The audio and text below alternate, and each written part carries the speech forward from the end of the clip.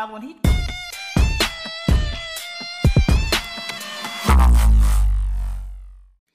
All right, guys, we have an ex-Muslim. So, are you an ex-Muslim? Yeah, ex-Muslim.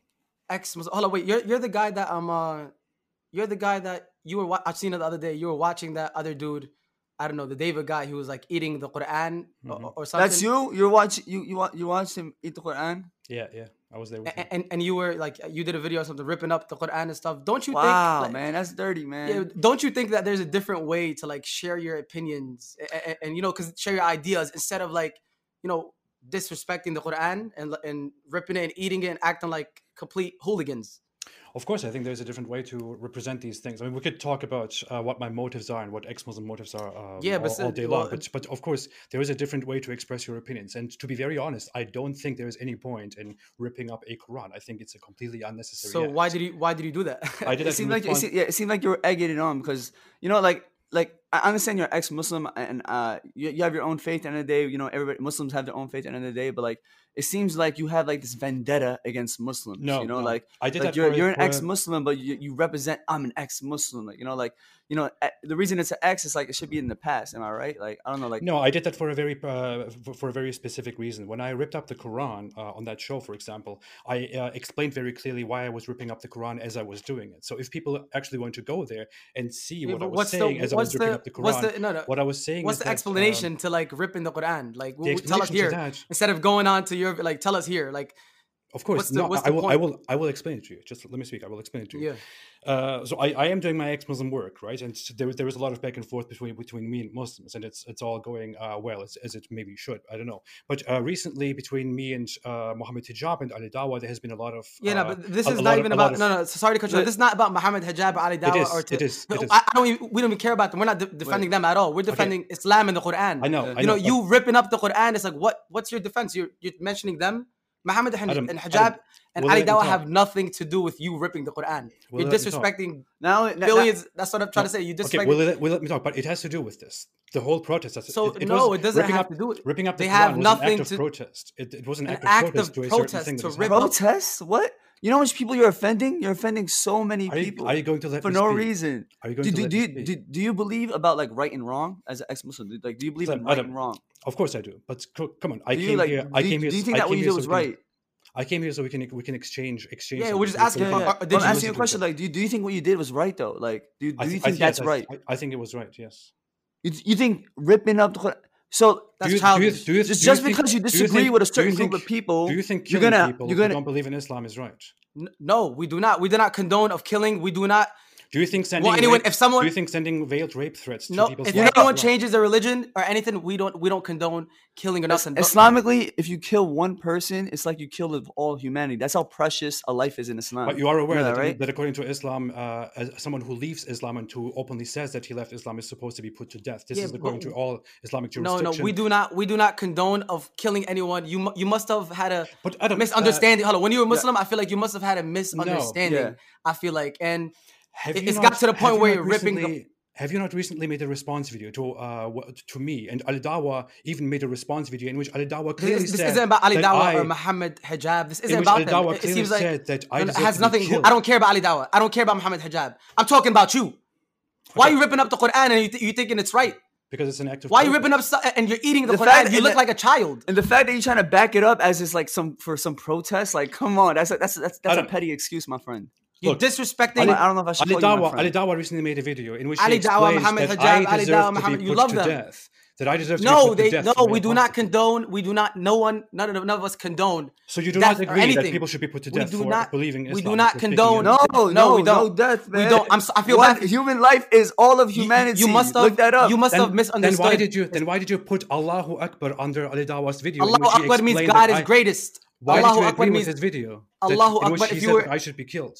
Allahu Akbar means God is the greatest. It means God is the greatest. Did you forget that or no? It depends, like the way you take it. Like Allah Akbar probably to you means some other crazy things because you probably see things in the media, and that's affecting your small brain. But you have to understand that like It means Slim, if you look it up, it's called God. I don't think both of you are above intelligent people. I could now sit Oh here wow! and Stop insult, playing. insult You said, your intelligence. but I mean, I don't think you're intelligent either. You rip Qur'ans for protests. I could sit here and insult There's so many different ways to protest. I have a question though. I have a question, but it's not about Ali Dawah. It's not about Muhammad Hijab. This is very childish. I didn't come here to insult you, and I don't. Yeah, no, I'm not insulting you. We're trying to understand you. Like I'm very confused. Trying to understand me. You're not letting me speak for 5 seconds. You're not speak. You're insulting me. You're interrupting me. Whatever I said, I didn't. I never said apus. I never said apus or nothing. I never said nothing. You typed it here on the screen. You typed apus right here on the screen. I thought honestly, I thought that was I don't know why. I thought your name was apus too, call bro. yourself a prophet, you know? Yeah, of course. But yeah. So as I was saying, I have a question. Why, like, why is it when someone leaves Islam, they end up putting like, everywhere in their bios and everywhere, like, oh, ex-Muslim. They're always, it's like Islam is living rent-free in their heads. Like, will you let me explain that? Yes, I will let you explain that. How about this? Give me 2 minutes. Give me 2 minutes and I will explain it to you, okay? You're going to have 2 minutes for what? I will explain to you why an ex-Muslim like me, for example, or other ex-Muslims speak out against Islam and put it on their bios. I will explain it to you. Do you give me 2 minutes and promise me not to interrupt? You need 2 minutes. 2 minutes. You look at your phone. You can't answer it from your heart. Fine. Give me. Can you give me answer 1 it from minute. your soul? No, I'm setting a timer. Can you give me 2 minutes? Can you give me 2 minutes to explain why ex-Muslims talk about Islam? You know what? Before, how about this? I know you kind of you offered to be on our podcast and stuff like that, and you were, I don't know, I feel like in a way, you know that we're not really knowledgeable. You say that, oh, you're not knowledgeable about Islam. You shouldn't be saying that at all. You know what I'm saying?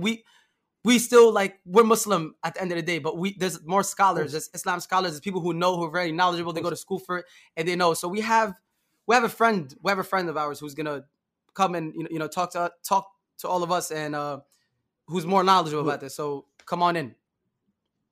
He's very educated, so like, you know what I'm saying? He's gonna hold it down. Huh? He's a very good friend of ours. Who's knowledgeable and would know, like, I want him to like be able to like who is he going to join exchange like words with you as well. He's gonna come in. Yo, where's he at? Where's he at? What? In the meantime, if you want to talk about your 2 minute timer thing. Okay, sure. Here's a chance. Here's a chance while he comes in. So you have asked me why people who leave Islam are so obsessed with Islam and why they make it so open that they have left Islam and why they talk about Islam. Let me tell you this. There are many ex-Muslims in the world, including me. I grew up with Islam. I was extremely religious when I was unmute them. Unmute them. Unmute. Ask unmute. No, not him. Oh, wait a minute. Go. No, ask the bottom. Yeah, that one. Ask unmute. So go on. I'm sorry. Go on. I was extremely religious when I was a Muslim. I believed in Islam very firmly. I was raised until when? Until when? What's your nationality, by the way? I just want to know your nationality. Turkish. I was raised with it. My parents are very religious. I was in very religious environments, and after leaving Islam, like many other Muslims, like many other ex-Muslims, I was basically shunned, basically rejected by society. But my situation is not very bad. I live in America freely right now. I have burned the bridges. I've come here. I'm free, and I can do and say whatever I want. But it's not about me. It's about so many other people. In over 12 countries, it is officially punishable by death to leave Islam, and leaving Islam is today in 2020 officially punishable by death. In many other countries, it is forbidden. In many other countries, it's a social taboo. People persecute and punish their kids and their loved ones, their known ones, for leaving Islam. So people live under persecution if they leave Islam. So your entire life is affected by Islam. And afterwards, if you decide not to believe in it, just because you don't believe in it, you are also followed and persecuted for that. So it is completely normal that somebody who leaves Islam, whose entire life was defined by the fears of Islam and by the introductions of Islam, also leaves Islam. We have a friend here who's more I will not talk to Mohammed Hijab. Mohammed Hijab has insulted my wife. He's really not. Oh no! You've disrespected, bro. You've disrespected. No, I do not care. And then you talk Mohammed Hijab is a scumbag. Relax. It's not about Mohammed Hijab. No, it's not about him. Mohammed Hijab is a scumbag. I have made a debate offer. Shut the hell up. You are scared. You are scared. Everybody. I made a debate offer. I made a debate offer to Mohammed Hijab. I made a debate offer to Mohammed Hijab. He can't hear us. He can't hear any of us. He can't hear any of us. Oh, I made a debate offer to Mohammed Hijab. Mohammed Hijab accepted my debate offer because he was scared to defend I can't hear any of you on Zoom. Unmute. I'm mute on Zoom. Can you hear us? Can you hear us? Yeah. Can you Okay, unmute as well? Mohammed, come to Zencastr. Mohammed Hijab is we don't here. hear And, on Zencastr. no, it's all right. We're here. Can you hear us here? I can hear you guys, but he's gonna have to unmute if he wants to engage. Oh, okay. Can you unmute your microphone? I could do that, yeah. Can you hear us now? Yeah. Now I haven't been paying attention to what you've been saying because I can't actually hear. Yeah, so pretty much, as I was saying, we were telling him about his childish acts that he was doing, ripping the Quran and watching that guy eat the Quran, and he's trying to defend himself, but he just kept on mentioning your name, Ali Dawah's name, which I feel like is childish. It has nothing to do with Mohammed Hijab or Ali Dawah. This is about you disrespecting, the Quran. Like, what kind of? There's different ways to share your opinions. Okay, I have to say something very quickly. You have. Adam and Slim, you have invited me here today. Yes, acted as if you were very genuine people. Texted me and said, "We're here. You wanted to be on a podcast. We have someone and said that I would be talking here to the. We are talking to the two we of are you. talking. You didn't say anything about Mohammed Hijab. So I wouldn't have come here. I wouldn't have come here. He helped us, brother. He helped us. I'm sorry. I would not have come here if Mohammed Hijab was here, because I made a debate offer to Mohammed Hijab, which Mohammed Hijab clearly rejected. Afterwards, Mohammed Hijab told me to commit suicide. He harassed my wife. He tried to dox me. He made death threats. He made rape threats. He harassed people's family. He tried to dox people. Look, listen. He also excused people advocating for my death penalty, including he also approved of Ali Dawah insulting my 3-year-old son. Ali Dawah insulted my 3-year-old son, and Mohammed Hijab approved of that. I just want to say one thing before you. I mean, you can go if you want to. It's just gonna say something about your spirit here. It will say something about you. Everybody, I make a video about you right now. I made you a debate of you ran away. You are a pussy. You are scared. Can you stop? Calm down. You seem you are a bunch of unreliable, dishonest. Listen. I came here in good faith. Dishonest? We didn't say nothing. I came here in good faith. Listen, with all due respect, I mean, what we can do now. I have no. Don't speak to me about. Don't speak to me about problem. Will you take back what you have said? Will you have take back everything that you have said?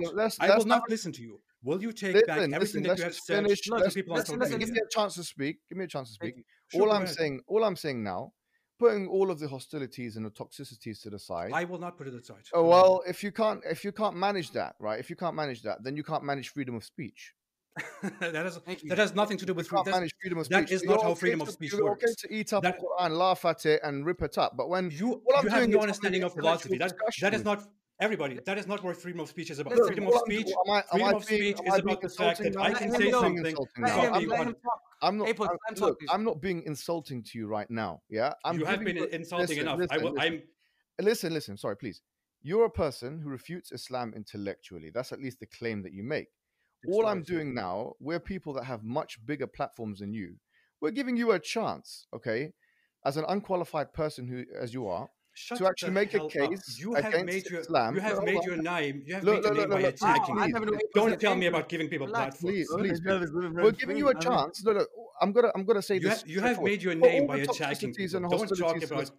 Just for a second. Stop being emotional. Be calm. All we're saying is, look, if you have a case against Islam, all I want to hear now is your strongest argument against Islam. I will not talk to you. Say your strongest argument. We're saying say your strongest argument against Islam. I'm happy to hear it. I will not talk to you. I would. You have an argument. Listen. You are talking to me. You have to talk. Look, you are talking to me. You have an opportunity now to speak in front of millions of Muslims. I have made you an offer in which we were going to talk about. You have a chance. The floor is yours. In front of millions of people.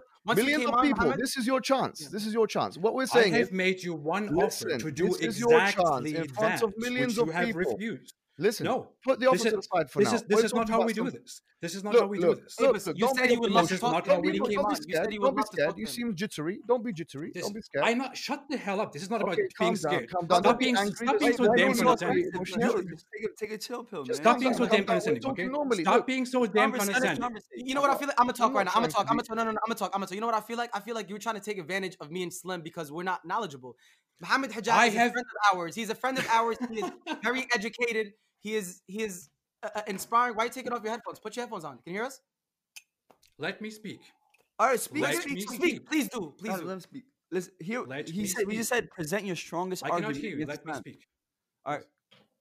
We're letting you speak. Go ahead. Number one. Let me speak. Number one, I made an offer to Mohammed Hijab, which was very clear in the very beginning, which was that we are going to have an online debate. That is the fairest discourse that you could possibly imagine. This is not about this. Look. Well, let him talk. He's using that excuse right now because you keep interrupting. All right, listen. You made an offer to debate him, right? It was the fairest offer that you could possibly offer in the world to have an actual. Because you are not letting me talk. Do you see the difference? The difference between a debate would be that I would have 20 minutes to talk. Mohammed Hijab would have 22 minutes to talk. It would be in nobody's control. Okay. Nobody could interrupt anybody. And we could talk. No, I'm not going to talk about you on your platform. Number two, Adam Saleh and Slim. I have offered you a very clear choice and said I will come to you and talk to Ali Dawa and you two about our religious beliefs. Did I do that or did I not do that? Look, can I say something? Can I respond? Mohammed, look. All I'm saying is this, right? Putting all of the negotiations aside for the debate. Look, we're here and now. People on your side and my side, they want to hear an engagement. If you want me to speak, with all due respect, we don't like each other, that's fine. You can put that to the side. You're here in front of a fresh new audience of Muslim people, all right? We're giving you a chance as someone who is a critic of Islam, a polemic against Islam, to produce your strongest argument against it. Now, what I'm going to say is this. Look, I'm happy to stay quiet for as long as you want me to stay quiet. Right now, if you say, look, stay quiet for 5 minutes, stay quiet for 10 minutes, I will be muted for that time, okay? And then I'll have the same time to yeah, I can't see what's going on. This is so childish. What's going on here? What are you doing? This is so. Look, let's talk about now. Let's have our conversation now. No, should we pull up your tweets? We're gonna pull up your tweets here. You want to pull up tweets? Let's pull up your childish tweets into the stuff. You're just running away. You are making rape implications about my wife. You are making rape threats about my wife. That's not about your wife. You're making rape implications about my wife. And that's aside the point. It doesn't say your wife anywhere there. It says you are making rape implications about my wife, and you are seriously expecting me. You have a chance. Mohammed Hijab, what would happen if I insulted your wife sexually? Why does it say your wife there? Right here. This is my wife. No, that doesn't say when these Islamophobes. What would happen if I insulted your wife? You can do it. It's freedom of speech. You can do that if you like. Yeah. Would it be? Is it freedom of speech? No, it is. You insult my prophet. You eat the Quran. You rip it up. How about Ali Dawa telling me that I should have? How about Ali Dawa telling me that I should have sex with my 3-year-old son? Your wife is a public figure. Your wife is online on a public figure by definition is somebody who has she has a public profile. She's open where to people know her just by her name. Why is it that freedom of speech is only applicable when that is not what freedom of speech is about? Freedom of speech. Why can you rip up the Quran? Why can you eat the Quran? But then when we come back, right, and do something against a public figure, which you might find distasteful, you're now panicking and having an anxiety attack. Mohammed Hijab. Why has the cat you are an intellectual. Why has the cat got your tongue? You are an intellectual. Why are you insulting him? Why are you insulting him? Why don't you produce your strongest argument against Islam? Are you stupid? The guy is sitting there insulting me. I'm responding to him. He's not insulting you. Look, I'm saying to you, look, if you want 10 minutes, I will be muted. Listen. Don't worry about insults. Insults are freedom of speech. That's what you believe. No, they're not. That's not how it works. They are freedom of speech. That is not how it works. Look, with all due respect, you have no understanding of philosophy. That is not how freedom of speech works. I have 4 degrees to my name. Yeah, you don't know anything about it. Freedom of speech. That is not what freedom of speech is. And one of those, by the way, is in political philosophy, which is about freedom of speech. By bearded Islamists, that's where you got your philosophy degrees, probably. What are your degrees? It doesn't matter to you. It doesn't matter to you. You don't. It doesn't matter to you. man. It doesn't matter to you. You don't have a basic understanding of freedom of speech. You do not have the authority to tell me what you think freedom of speech is. I have actually written books on liberalism. I don't care. How many books do you write? If you contradict my professors, when they were peer reviewing them, they didn't tell me that I was wrong about my understandings of freedom of speech. Okay, can you tell me this then? Yeah. According to you, does freedom of speech mean that you can say whatever you want and nobody should get angry about this? Well, according to liberal philosophers like John Stuart Mill, in his book on utilitarianism and other books like On Liberty and so on, freedom of speech is only curtailed by the harm principle. And for him, the harm principle entailed physical harm. There were some things that he mentioned in his book that he saw was distasteful, right? So, for example, people having sexual intercourse, he said things that affect the sensibilities of people. So, for example, people having sexual intercourse on the roadsides, John Stuart Mill saw that as something which is unethical. But in terms of me insulting, the freedom to insult is not something which is censored by freedom of speech advocates, including those philosophical founding fathers. Now, my point is this: it's very happy days for you when you come up and rip the Quran and eat it and spit it out. It's freedom of speech. But when hold on. But when I don't, within the scope of the law, because to this day there's no police officer that has contacted me, and believe you me, there is no court injunction against me. All the things that I've said on Twitter are by law, UK law and US law, absolutely within the full scope of the law. And I'm waiting for a court order. I'm waiting for an injunction to prove me otherwise. There's nothing within the spirit or letter of the law, nor was that my question? Within the parameters of freedom of speech as per liberal ethics that stop me from insulting you and your wife, who has a public figure platform, attacking Islam and calling the Prophet of Islam all kinds of names. If you cannot handle the freedom of speech when it comes back at you, do not try and give it to people, a community of people, by spitting out the Quran, laughing at the Quran, and so on and so forth. Because that would imply that you are a person of weakness. Was that my question? Yeah. So that answers your question. Okay, let me respond. Was that my question? Do you really think that was my question? What's your question? Just repeat it for yourself. Was that really my question? What was your question? My question was, according to your understanding of freedom of speech, does freedom of speech mean that you can say whatever you want and no one can be angered about it? No, not whatever you want. There are laws of libel. There are laws of defamation. There are laws of copyright. That's not the point. Laws. So there are. Is your freedom of speech? Does freedom of speech, according to you, mean that no one can be angry about it? About what you say? We're angry about you eating and spitting out the Quran, and you and David. Of course, you can. It doesn't matter. If you don't want to play by the rules, don't do the things that aggravate other communities. Well, that was not what my question was about, because you are making it look like we can be angry. You are making it look like I have no right to be angry and to refuse to talk to you because you insulted. Because you mind has got nothing to do. You want to debate him, though. You offered to debate him, and then when you have the opportunity to debate him, get in your face. Is irrelevant. Your anger, the truth doesn't care about your anger. Everybody, do you see this? This is exactly why I'm not wanting to have this conversation. Why? I'm here trying to give you a response, and you haven't even let me talk. Go ahead, please. But come on, man. The more you're talking about is responding. Go ahead. Go ahead. The floor is yours. Okay, I will include this in my upcoming video about you, Mohammed Hijab. I think you can evade that, but I have a video upcoming about you in which I will demonstrate. This is not about Mohammed Hijab. This isn't about Ali Dawah or anybody. I don't know if you're in love with him or something, but this is about you ripping up the Quran and laughing at people eating the Quran and talking about urinating on the Quran on your Twitter. Is this worse? Is this worse than telling people that they should be put to death for? This guy, no, we don't condone it. Look, you're childish. You're complaining about insulting, and then you're doing something insulting. Is this worse? You just mean disrespectful. What about worse than telling people that they should be put to death? It doesn't affect us. When you believe in right and wrong, I put the Quran in. I can burn the Quran. I can put it in water. It's great that it doesn't affect you. It's great. It's fantastic that it doesn't affect you. What's your point by doing that? But is this worse than telling people? And telling people that they should be like a fool right now. Right? This is your defense. This is your defense. What we're saying is, we're not saying that you should be killed. Let me put that on the record. You brought it up. I'm responding to you. Let me tell you something. Let me put it telling people they should be killed. Well, Apus, listen. I'm telling you right in front of you. Fuck up. Don't call me Apus, okay? I can give you whatever I like. Relax, Answer me a question. They're triggered. Answer me a question, Mohammed. You have talked enough. I have gave you the time to respond. Why would answer you me one question. 7,000 miles away. Answer me one question. Yeah, go ahead. Adam Saleh and Slim Al Bahir here were not convinced that this is the response. According to Islam, under an Islamic government, unqualified understanding of it. Yeah. You're not qualified, are you? Let's be honest. You don't have any training in Islam, do you?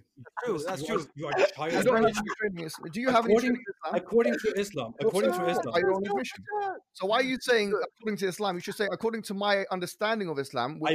I'm asking you a question. Can I ask you a question about the Islamic rulings? Yes, Can I ask you a question? The educator, the question, yes. You are an idiot. Can I ask you a question about the Islamic rulings according to my understanding? You don't even have the brain to think about this. I'm asking you a question about your Islamic rulings. According to the Islamic jurisdiction, according to Islam, according to the Islamic jurisprudence, whatever. According to it's my third language. While you spend time going into answer the question.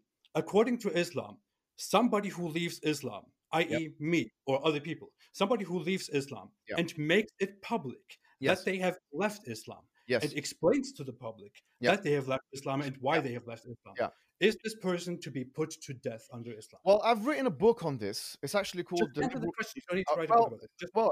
I just want to put to you that I've written a book on this, which is actually my dissertation for one of my degrees, which I got a distinction in, and which was peer reviewed by two liberal people by my ad and given a distinction. So I think this will be a professional answer here, not like yours. My answer is this: it really depends on the situation.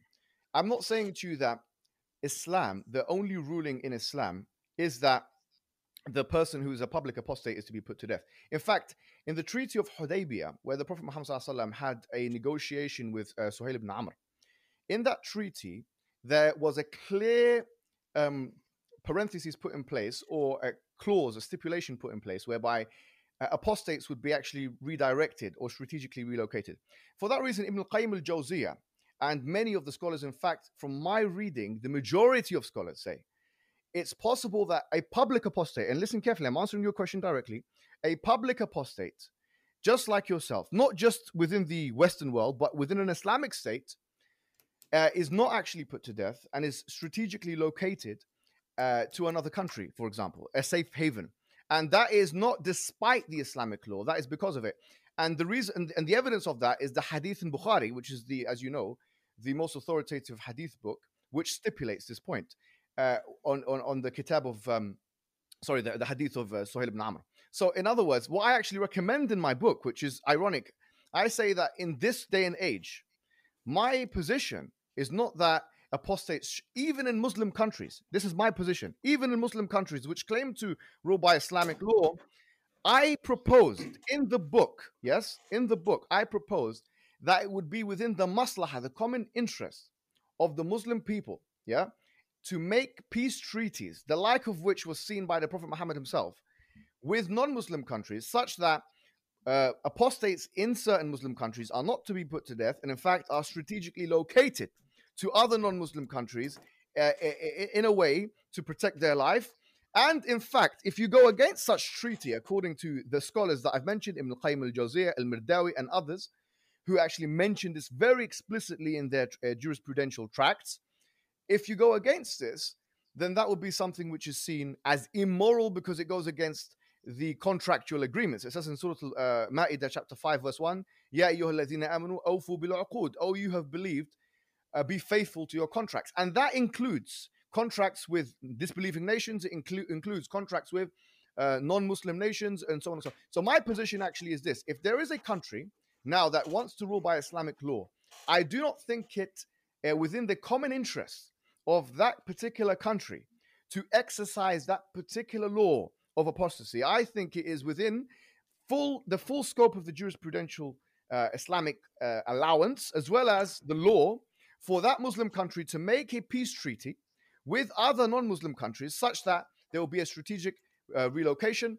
And that is my position on the matter. Yes, of course, in history, there have been times where there have been public apostasies. But in the book that I've written, and the capital punishment employed. But that's not the position that I think is most beneficial for the world today.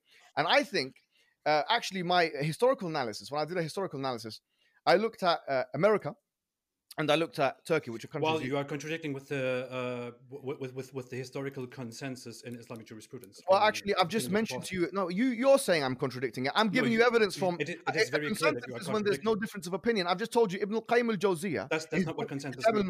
Zad al-Ma'ad, sorry. He mentioned that the allowance for this. How can it be a consensus? The majority consensus is that apostates are to be put to death, which is. No, you're forcing your worldview. I am forcing. There are several countries. There are several countries in the world today that have this. I'm not saying. According to you, listen. I don't know what you want me to say. I'm telling you what you don't want to hear, maybe. But I'm telling you, it's possible. No, yes, you are being dishonest because you came here before and you excused this. As you know, I'm not shy to say something outrageous. I'm a wild character. If I want to, I'll say something outrageous. I think I have no problem. I'm telling you what it is that I've looked at from the books that I've read and the scholars that I've spoken to. All of them agree with me, yes, that actually it's completely conceivable and totally allowable within a Muslim nation that a Muslim nation does a peace treaty with a non-Muslim nation, and a public apostates that come out and say, we are public apostates. We are against the Prophet Muhammad. We are against just like you. And even, so on and so forth. Maybe not just like you, actually, but someone who does all that stuff. And then they can be, what will happen to you? Well, it depends on what you want to do. If you are a public apostate and just if I did exactly what I'm doing right now in the ideal Islamic country, what would happen to me? Well, look, if you did what you're doing right now in an ideal Islamic country, I'm sure there will be vigilantes, okay, that will take the law into their own hands.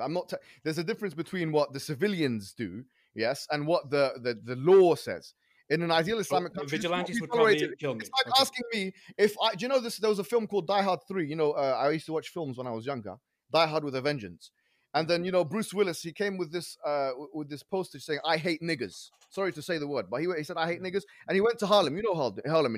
And then these guys saw him and they were going to kill him. But I'm not going to tell you that if you are living in a Muslim majority place and you're ripping up the Quran in Pakistan or someplace, that you're going to be fine. I'm not going to tell you. I'm not going to lie. I'm not talking about ripping up the Quran. I'm talking about laws. I'm talking to you about what's conceivable. That was my question. What about the law? Yeah, the law. What I'm saying to you is, I've just told you what the law is. You said. Yeah. What I said from the law perspective, it's totally conceivable, as I've just mentioned, right? And do you know what I've said is the book that I've written, which is called a public. Sorry, I can't remember. It's a treatise. I said it's called critiques of the public, the liberal critiques to Ridda. That's the name of the book. I forgot the name of the book. It's called the liberal critiques to Ridda. Okay, and this book, what I actually show historically is this, because I'm sure you're aware, you're a Turkish-speaking person. You can actually access now online the majority of Ottoman archives, and a lot of it will be in Ottoman language. So it's actually not even in Arabic, but it's kind of Arabic script, but it's Ottoman Turkish, right? So we had a translator who looked at from the period of, say, Bayezid II, which is about 1517, all the way up to when the end of the Ottoman Empire. We looked at that, and we also looked at America. And what we found was quite intriguing, actually, because what we found is that there were some acts in America, for example, burning of flags, and so on and so forth, which were prosecuted by death. And I show you the case studies in the book. And so this was a symbolic act. It wasn't a military act. It was seen as treacherous and treasonous. And in the same way, there were some instances like that in the Ottoman Empire. What I found quite interesting, though, was that the Ottoman judges were way more reluctant to exercise apostasy laws. In terms of the primary source materials that is referenced in the book, and you can check it out. You're beating around the bush so much right now. You have access maybe directly. So you can check out, actually on an implementation level, how much this was actually implemented. By the way, I'm not trying to say, and I want to make this very clear, I'm not trying to say that there is no such thing as the capital punishment in Islam for non-allegiance to the state, which is like Ridda. I'm not saying that. But what I'm saying is that there is maneuverability within the law, the scope of the law. So such that a hakim, if you're like a ruler, there's a scope of maneuverability there. And what I'm saying is, and this is not a reform position, it's not a liberal position, this is within the traditionalist discourse. And I think people like you should actually listen to people like me, because if I get my way, right, if I had my recommendation in place, then in fact the world would be, in your world, a safer place, in your understanding. So why are you trying to force me? Do you condemn the killing of apostates? Force me to want to kill you people like you. I don't want to. Because I don't believe you. Look, you don't have to believe me. I've given you evidence. Do you condemn the killing of apostates? Do you condemn it? Yeah, because if you kill apostates now, there is no law and order. So you condemn capital punishment for apostasy. I absolutely condemn. Do you condemn your friend Ali Dawa telling me that I should be punished to death? I absolutely condemn the killing of apostates because that is completely against law and order. Apostates, listen, I say to you something. You know, there's a hadith, and we're talking about primary source materials now. Hudayfa bin Yaman, he's a Sahabi. He had a list of individuals who, for all intents and purposes, they were munafiqeen. They were people who had lost their faith. And in the list of all of those individuals, including Abdullah ibn Salul and others, those individuals, none of them were killed. Why? Even though all of them were not sympathetic to Muhammad. In fact, they went against him. None of them. Why were they not killed? The reason why they were not killed is because I put to you, and this is what As-Sarakhsi says, the Hanafi jurist, and this is before liberalism was even invented. He wrote this. It's nothing to do with you changing your faith. Islam and Allah is not afraid of you changing your faith. You can change your faith all you like. We don't care because Allah will judge on the day of judgment. We believe those who change their faith and become apostates, they will be in the hellfire and burning and all that stuff. We believe in eternal damnation. I mean, that's even worse than for us. It's an eschatological reality. We say that this has nothing to do with you changing your faith. It's all to do, yes, with the allegiance or non-allegiance to a state. And if your bay'ah or the allegiance is premised on a theological reality, which is, yes. And you believe that the state should be Islamic and everybody should be forced to pledge allegiance to the state, don't you? No, I don't think that is any. Look, if it's a Muslim majority country, absolutely. Absolutely. Yeah, if it's a Muslim so what is the difference then? No, you believe that an Islamic state should be established. I think if it's a Muslim majority country, then there's a democratic impetus for even on democratic worldview, for you to say, well, the majority are Muslim. If they want Islam, then surely on democratic principles, outsiders should have nothing to do with that. So everything that you have said was just a complete waste of time because you believe that an Islamic state, because you believe that an Islamic state, an Islamic government should be established if the majority is Muslim, including but the Islamic government shouldn't. You, for example, want to spread Islam to the entire UK. So if the majority of the entire UK was Muslim, you would want everybody to adhere to an Islamic state, and this Islamic state should require. I don't want an Islamic state in Britain. I'm not asking for an Islamic state in Britain. If I, for example, left Islam in that Islamic state and openly spoke about it and openly spoke against this religion, then I would be put to death, and you would. No, I'm not saying you're put to death. I'm not saying you're put to death on the end. You just said you're making it seem like we want to kill you. No one wants to kill you. Like playing the victim. No one wants to kill you. I am not. You're not afraid of you cannot. You are a Christian or an atheist.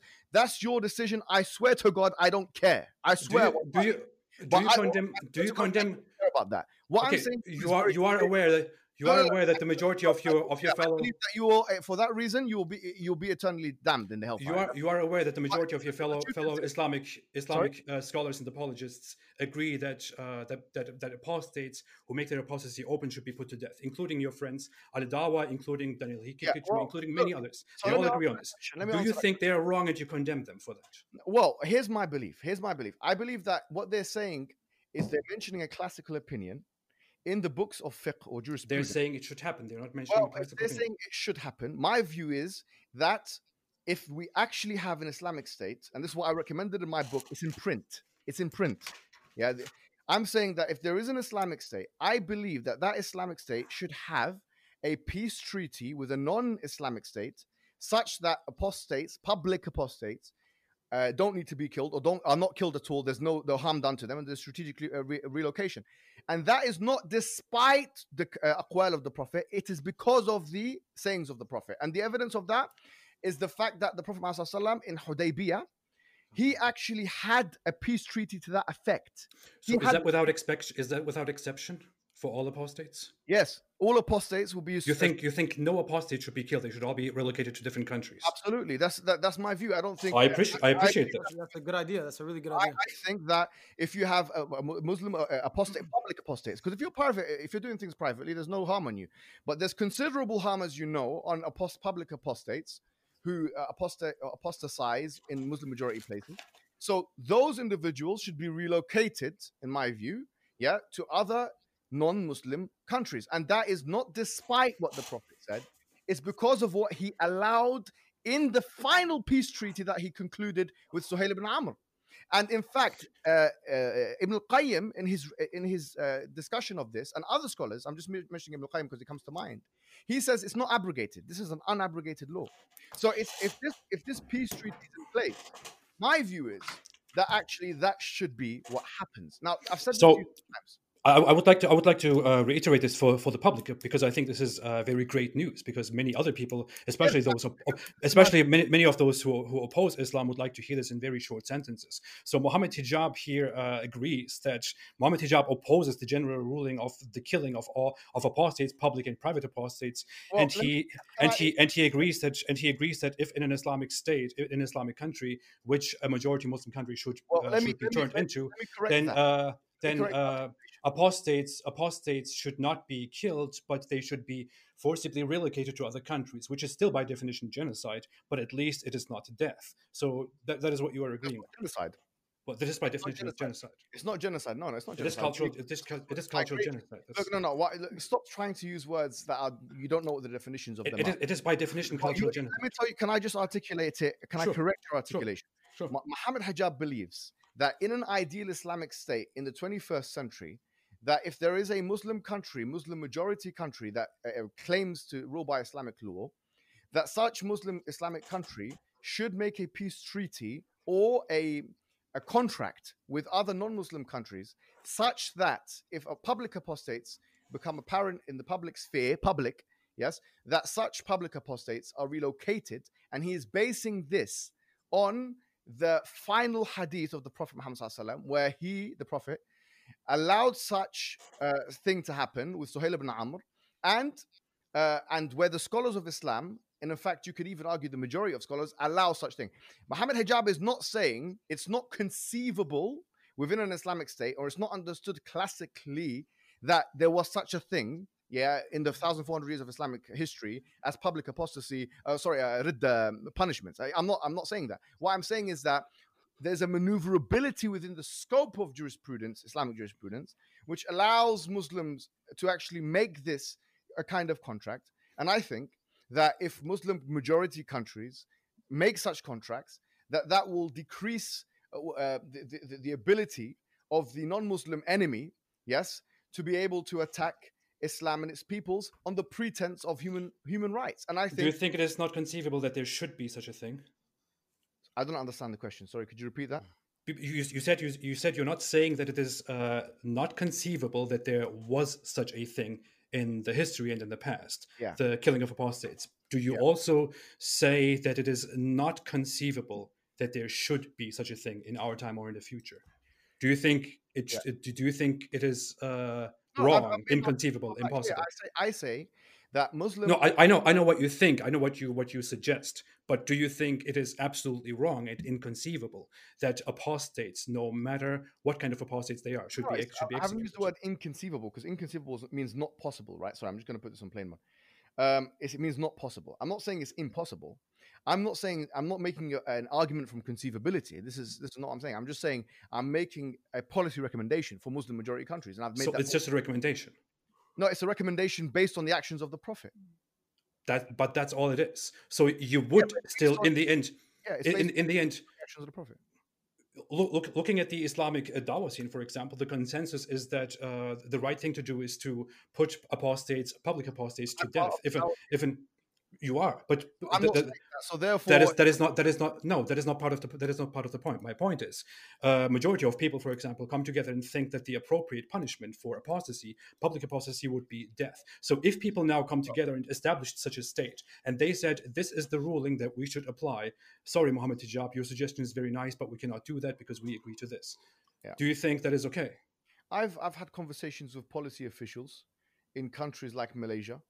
And I've actually had the chance to influence their spokespeople. That was not the question. I've given them these kinds of recommendations, because, as you know, Brunei is a country that is nearby, and they look at that as an example, because we're talking about maslaha and mafsada. Really, we're talking about what is in the common interest and what's not in the common interest. And this is something which many people like yourself, and on the other hand as well, Muslims, they don't understand. And I'm trying to educate everyone here that actually Brunei, when they attempted to put a full-fledged hudud laws, what happened to them as a country? They were under attack from all spheres, and they're too small to defend themselves. So how can they be a Muslim country? How can they do as much as they can do within the scope of the international, the waqā, or the international environment, whilst at the same time being faithful to their Islamic position? I'm giving them a very reasonable and practical solution. I'm giving people countries like Brunei. What would you do with countries like Brunei when you have apostates in Brunei? If they try and imagine trying to kill a public apostate in Brunei. I mean, just think about that for a second. What do you think America would do? I think they would threaten invasion. I believe that. Of course. Right. Yeah. For that reason, I don't think that it's within anybody's interest. And what I'm saying is that the fiqh, look, this is what I want people to understand. Islamic jurisprudence is wide. Okay, it's not black and white. It really is not black and white. I'm a traditionalist. You know that I'm a traditionalist. I'm not scared to tell you the most severe view of everything. But what I'm saying is Ibn al-Qayyim was Ibn Taymiyyah's student. I mean, Ibn Taymiyyah was the traditionalist, if you like. I'm a traditionalist. I'm telling you that this is fully in line. I want to confirm that what I'm saying is fully in line. But what I want people to understand, this conversation about apostasy now, I think we've done and dusted with it. If this is your strongest argument, it is not an argument. This is because because you opened the topic. We asked you. I've given you the floor. Tell me what's your biggest objection against this? So, no, this is not what I presented. We came to this topic because they kept asking me about ripping up the Quran, which was what this response was about. That's done. So what is it is not done. It is not done. I have to remark something. So your entire, we talked about this for 15, 20 minutes. And the entire talk was about how relocating people was a recommendation that is in line with opinion, with traditionalist Muslim opinion in history. But Prophet. Okay, in line with it, but that this is just one of the options, that you would recommend this because you would consider this beneficial. But this is just one of the. But this is just one of the options. Whereas one of the other options is also that I should be put to death, for example. My argument is this. My argument is that classic. No, please, let's not trivialize these issues. Stop making yourself the victim, because I am not making myself the victim. I am in no danger, Muhammad Hijab. I am in absolutely no danger. I can do whatever the hell I want. I'm in no danger. Let me give you my reassurance. I'm not scared at all. I don't think you're a public threat. I don't think you're an intellectual threat. I don't think you're a physical threat. I don't think it makes sense for anybody to try and threaten you physically. I am in no danger. This is not about me. This is ridiculous. It's not about me. I'm not saying that we should be killing you. So what I'm saying now, look, at the end, it's just a recommendation. That's it. So we're done with the topic. It is a recommendation on your part, and that's it. Trying to get a nice headline for Twitter. That's what it was. Okay. Framework, isn't it? What I'm saying to you now, look, Islam, you have to understand, this is a branch, okay? Hudud and penal laws and so on is a branch of Islam. But really, we have to understand what the foundations are. The foundations of Islam is Tawheed. It's the idea of one God worthy of worship, that we believe that the creator God, right? And the fact that we believe that Prophet is the final messenger. Like, when you come to that conclusion, okay, then things that you might otherwise feel unworthy or aesthetically unpleasing and so on will start to become more sensical. You see, so you have to start with the roots. So we can come to that. We can come to that. You've given me one question, and I've answered. We can come to that. Just the opening topic here. We're supposed to start with the root. This is hey. This is respectful. No, you have not let me speak at all for not even once. I haven't said a word for the last 15, 10, 20 minutes. We let you speak. This is respectful. I'm waiting for your strongest argument. You have no argument. See, we're waiting for it. Adam Saleh and Slim here argued at the beginning that it is absolutely inconceivable and completely wrong to kill people for their beliefs, and this is completely not Islamic. Whereas I don't know if you can follow. I don't think you have been able to follow 10% of what Muhammad Hijab said. But Muhammad Hijab basically. The question was, what is? You've given me one question. I think that's fair. You have just told me. You have just told me that you always let me speak, and now you're trying to get a clickbait title of Muhammad Hijab or Adam and Slim. Like, it's just we're talking here. You should have leave the hate aside. Leave the hate aside. Look, we're giving you the floor. What we're saying is Islam. Look, you have to understand Islam from the beginning. Islam is a religion. I will not argue theology with you here. I will not argue. It's not about arguing. We're talking here. It's not an argument. No, I will not talk about theology here. I made a very. It is theology. It is basic theology. I made a very clear offer to you. I said, if you want to exchange opinions on whether Islam, on whether my question, man, why don't you just let me speak? You just keep saying this. Let's talk it. You're right here. I made you an offer. If you want to talk about whether Islam is the truth or not, then we can unite and talk on a third-party platform where none of us is. What you want to say? Jesus Christ! Right, then we can talk on a platform where none of us is in charge, where nobody can interrupt each other like this, so that we can freely talk about why you think Islam is the truth and why I don't think Islam is the truth. Well, there's no need to go through all of that. Look, why not? That is the fairest, most professional way to have a debate. Platform. This is a big platform. You're not wanting to have a debate with me. Probably one of the biggest Muslim YouTubers out there. You're refusing to have a fair debate with me right now. You're refusing to have a go anywhere else. There's no seriously. So this is the fourth time that you are refusing to have a debate with me. No, and making excuses. No one's refusing. We're saying arguing. We're waiting for the debate. We're waiting for him, man. I got my pop. No. I made a very clear offer. I will not. Grandstanding, please. Let's just have a discussion. This is not people. I am grandstanding because you're acting very scared. I'm sorry. You're scared of the topic. Look, you are scared of the topic. No, of course it does. I'm scared. It doesn't make Islam false. No, it doesn't make Islam false. Of course it doesn't. But it will prove a point to the public. I'll tell you the truth. I don't think I'm scared. I think you are. I think you are. I think you are. Okay, and I think you're scared. I don't think I'm scared. It doesn't matter because that's I know. We're having a fight. The scared one hasn't said his argument though. You didn't say your argument. Engagement. Scared. It doesn't make Islam false, but that is the entire point. We should be able to come together and properly have a fair debate on whether Islam is the truth or not. It's not about discussion now. We're having a discussion now. So all I'm saying is, look, I'll be very straightforward with you. There's 4 things I would say about Islam being the truth. I'm not even going to go through maybe 3 things, for the sake of argument. We say number 1, the argument from God. Tawheed, we say that there's only one God worthy. Hey, you know what this is? I'll put it to you now. There will be people watching this stream because I am here who will normally not watch this stream. What is happening here is that by not letting me speak and only you speak, you will clearly make it look like you are making a big point and I cannot make a point because you do not let me respond. So you cannot use it. You cannot trick me into a conversation and then use this as an opportunity to propagate your ideas. Leave the hate out, brother. Leave the hate out at your heart. Take the hate out your heart. I deliberately said we should have a fair debate about things. I want to hear what you guys to say. All I'm saying is this: Islam makes a case for itself. Okay, it makes a case for itself. We say that there's only one God worthy of worship. That all conceptions of God, other than the Islamic ones, if you look at the 6 major world religions, are actually incompatible with logic and incompatible with the predisposition. Number 1. Number 2, we say that look, the Quran itself has falsification challenges. It actually says if you believe that this book is from other than God, then please try and find you would have found in it many contradictions. I have shown many of them. Challenge there to try and find contradictions in the Quran. I have falsified the Quran on very high levels. Do it now. That's fine. The inimitability challenge is to try and produce something like the Quran, which means that it has to go within the scope of, it has to do exactly what the Quran has done, which includes, by the way, telling the future, because the Quran speaks explicitly about future events like chapter 30 verses 1 to 6. And it is wrong about that. And yes, in many other places of the Quran, like chapter 24 verses 55 and onwards. So yes, it is wrong about that. Explicitly about future events. And it does so accurately, even according to Western philosophers. What about the 60 scientific mistakes of the Quran? What I'm saying to you is, if number 1, you said that you found contradictions in it. So my challenge to you now is to try and find a contradiction. Do you think the stars are missiles thrown at devils, for example?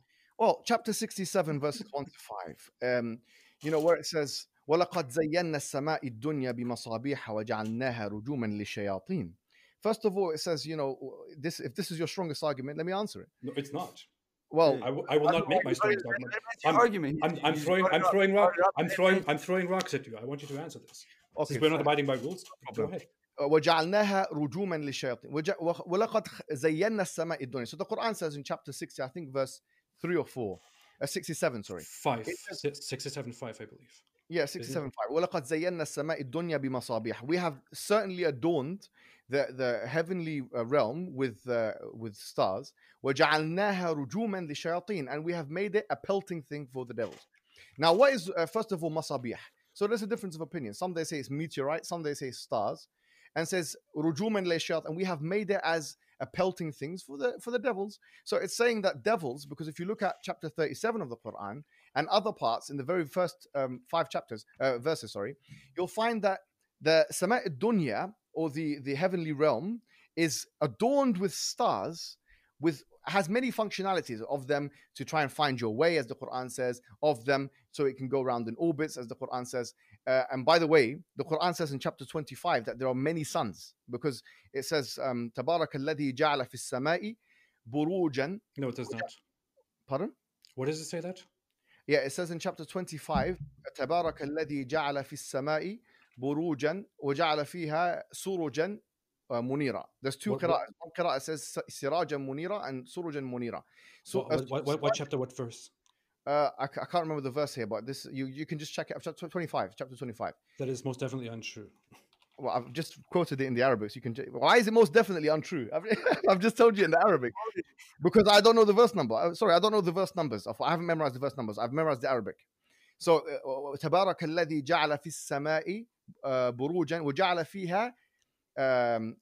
There's two qira'ahs. One of them is Siraj and Munira, and there's another one Suruj and Munira. The Siraj and Munira means a shining lamp, and Suruj and Munira means many stars. So a shining lamp means a star, and many suns, one sun and many suns. So in other words, the Quran says that there are many suns.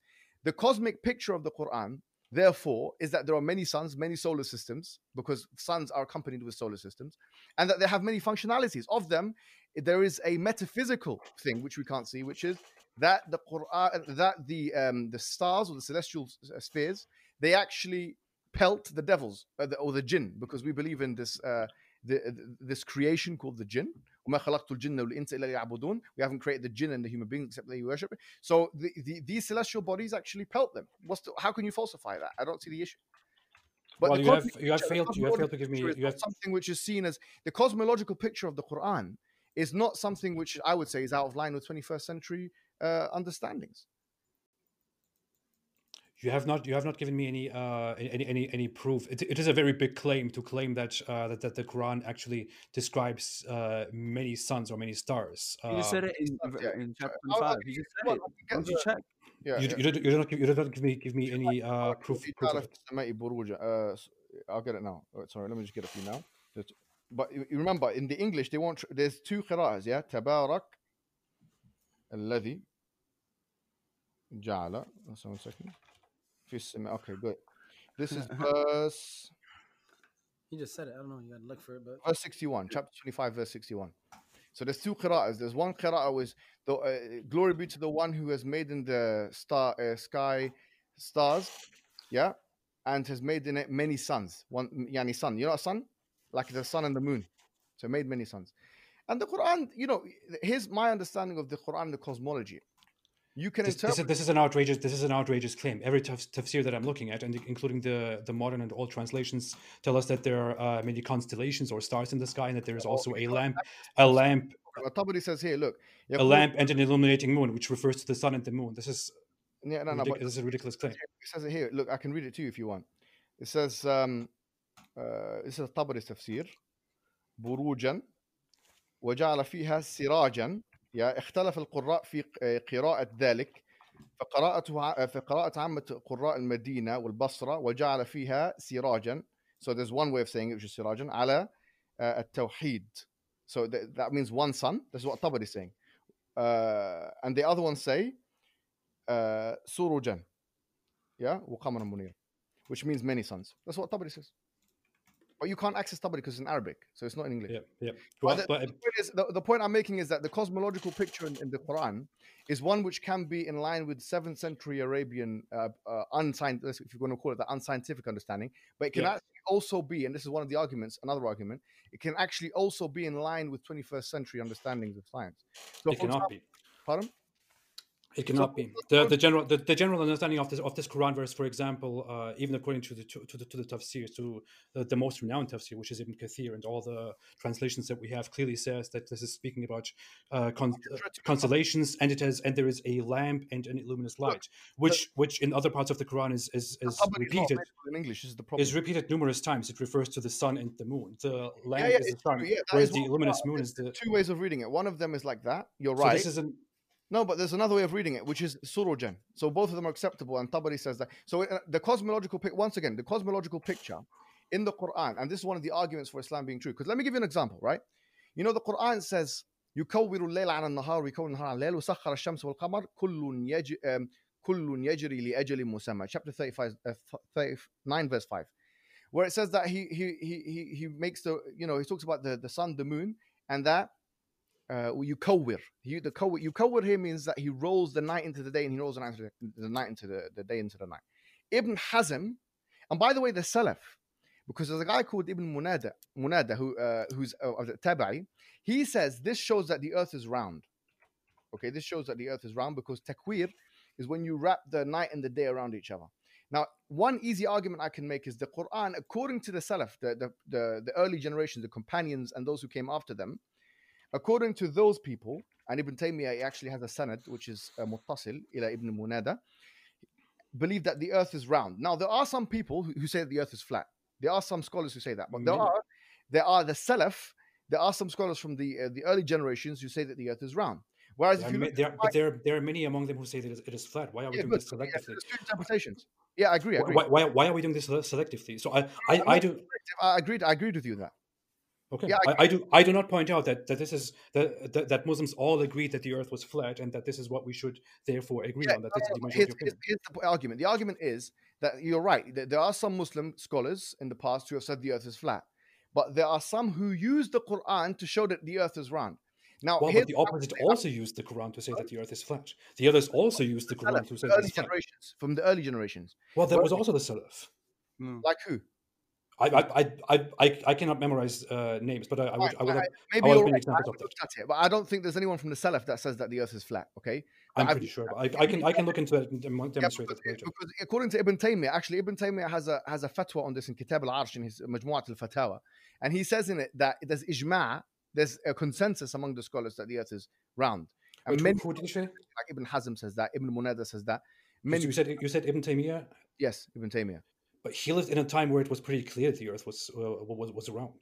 Yeah, I don't think we can base it on. The Greeks knew that the earth was round. The Greeks knew it. I mean, I'm not trying to make an argument from that. Ibn Taymiyyah was 8th century or whatever, 728 AH. Mm-hmm. We're talking about the Greeks knew it. I'm not saying that. I'm saying that, look, if you look at the Bible, the Old Testament corpus, there's never been a patristic scholar, for example, an early church father, who has said the earth is round because of what's written in the Bible. They always refer to the Greeks, like Aristotelian logic. Whereas the commentary, the exegetical commentary in the Quran, allows there to be an interpretation which says that the earth is round, yes, and that comes from the Quran rather than from Greek sources. The point I'm making is that the Quran is compatible with 7th century understandings of cosmology, but it's also compatible with 21st century understanding of cosmology. And both of them, you can find exegetical precedent for that. So, for example, when you're looking at many suns, many constellations, that the earth is round, you can find commentaries that go all the way back to the Salaf. You can find commentaries that talk about the expanding universe all the way back to the Salaf. All of these are afforded from the patristic sources about the Old Testament, for example. So Look at this. Look at this. Testament with patristic sources. Yeah. Look at this. We have many Quran verses. I in fact made a compilation of this. Many Quran verses which would, on a plain reading, indicate that the earth is flat, that the sun travels over the earth, that the moon follows the earth. The Quran even explicitly, literally says that the moon follows the earth, for example. And if you read these on a plain reading, if you read the entire Quran on a plain reading, and you don't have any idea about the universe, about what things actually look like, you would clearly understand that our world is a a flat, a plain place, which above which there is a ceiling which could crack, which is being held up by things. But it could be very easy, for example, for the Quran to give us revolutionary information and to talk about space, which is not mentioned in the Quran, talk about galaxies, which is not mentioned, talk about different planetary systems, planets, or the universe, for example. These are things that we found out only within the last few centuries. I understand, but the argument I'm making is not that the Quran says things scientifically which were not known at the time, and so on and so forth. I actually say that there are many things about the Quran that were known before in Greek times and so on. My argument is, my argument is in fact this. My argument is that the Quran is compatible with 7th century understandings of science or cosmology, but it also has the unique multidimensional compatibility with 21st understanding. And that's not despite an eisegesis, it's because of an exegesis. So what I'm saying to you is this, is that if you look at the Bible, for example, there's nothing to indicate that the earth is round in the Bible from the clear verses. You could say, if you wanted to say that the earth is, there are scholars, there were people from the Salaf, from the early generations, way before telescopes were invented in Islam, that said that the earth was round. And they did that despite the cosmological evidences. They used chapters of the Quran, like Ibn Hazm actually used in his Kitab Fisal, he used chapter 39, verse 5 as a reason to suggest that the earth was round. Now that's unique to the Quran, that it has the capacity to align itself cosmologically with a 7th century understanding and with a 21st century understanding. You see, so this is an argument I'm making, that it didn't know things from this, not a Zakir Naik argument. I'm making an argument of the fact that the Quran, the cosmology of the Quran, is a cosmology which is compatible not only with the 7th century, but can be compatible with 21st. I'm not saying that there's no way. Yes, sorry, these people keep calling me. I really don't know why they keep calling Yani like that. Sorry, I'm just not. Sorry. Yeah, but what I'm saying, so you understand the point here. So these are arguments. Prophecies are something else. Like the Prophet Muhammad, we say he made explicit prophecies about the future. He told us in many hadiths where Islam will spread. He told us Islam will spread to Egypt. He told us Islam will spread to India. He told us Islam will spread to a Sindh wal Hind, India and what's now Pakistan. He told us it will spread to your country in Turkey, that the Arabs will fight the Turks. He told us that count 6 things between the hour. One of them is Moti. That Islam is going to enter Jerusalem, which is a place which is the crown jewel of the Roman Empire. Islam predicted the demise of the Roman Empire. Islam predicted the demise of the Persian Empire. Islam predicted the construction of very tall buildings. Islam predicted the advent of sexually transmitted diseases like AIDS and gonorrhea and so on.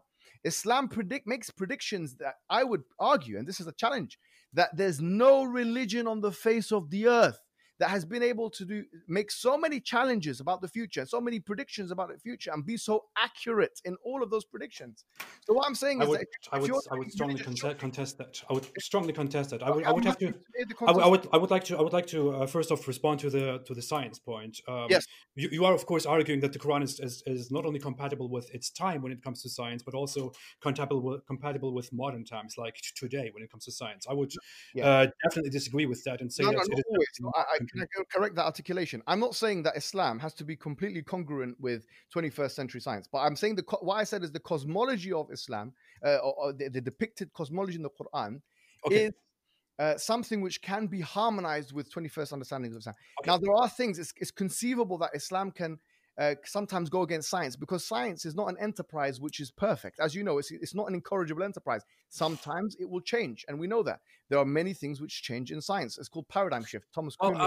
Let me get back to the point then. I would definitely say that the Quran can not be seen as compatible with the modern understanding of science, because there are many examples to that where the Quran, for example, describes that mountains were put into the earth, that Allah made the earth a bed, that Allah is holding up the sky, that Allah sends rain from the sky, that Allah sends thunders from the sky, and so many more. Why is sending rain from the sky so many more examples. That is only the scientific part. You could argue forever. I have made a huge collection. I understand, but can I just can I comment?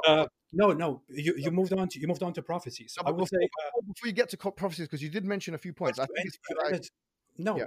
you ended the talk of scientific Just stuff. on the point on those examples you gave. So you see the examples that you gave on, like, for example, Mahd. The Quran refers to, you said, أَلَمْ نَجْعَلْ الْأَرْضَ مِهَادًا وَالْجِبَالَ أَوْتَادًا وَجَعَلْنَاكُمْ, so on, chapter 78 verses 1 to 4. It refers to the earth as a Mahd, which is basically the Arabic word for bed, yeah, a resting place, as they now. But now the question is, can the Quran, can it be interpreted? Can someone pluck out verses and make it interpreted to fit a flat earth model? I'm not saying no. But what I'm saying is that we have had early interpretations using the Quran, despite the cosmology, that agree that the earth is round. And in fact, there's more vigor in that direction. So in other words, more people, like, as I've just said to you, Ibn Munada from the Salaf. He's quoted by Ibn Taymiyyah in his Kitab al-Arsh and Majmu'at al-Fatawa. And look at Ibn Hazm. He was 400 years after the Prophet.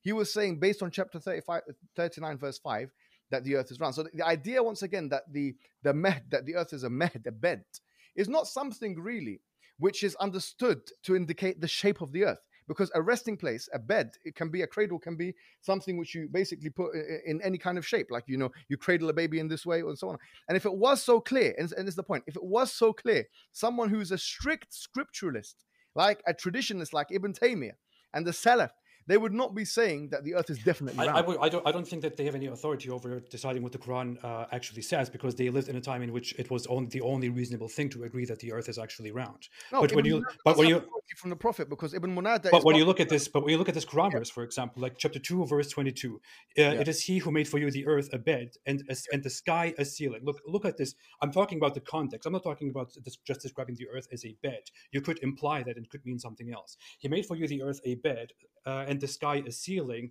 and sent down from the sky rain, and brought forth thereby fruits as provision for you. So do not attribute whatever to Him. It further says in following verses that Allah also put mountains into the earth. So So imagine this. The earth. What's the problem? Rain is not something that comes from the sky. The sky is not something solid. The sky does not exist. The sky is only an appearance, only something that we have, that we see as an object. Sky in the Arabic language. Sorry, can I just correct you on something here? The sky in the Arabic, as-sama, في لغة العرب, in the Arabic language, according to Ibn, to actually all of the Qawamis that I've consulted. It's a barrier according to the Quran. Pardon? It's a barrier according to the Quran and the Hadith. No, it's not. According to, let me explain. I'll give you the references. According to Lisan al-Arab, which is one of the authoritative Qawamis dictionaries of the Arabs, the sky, whenever the word sama is used, it just means that which is above. Okay, that which is above. Now, the verse that you've mentioned, chapter 2, verse 22. هو الذي جعل الأرض فراشا والسماء بناء وأنزل من السماء ماء فأخرج به من الثمرات رزقا لكم فلا تجعلوا لله أندادا وأنتم لا تعلمون. Yeah, this verse, actually, what the word firash here, once again, it just means an expanse. And many people have explained this, the word ard, and this is the problem, the word ard has more than one meaning.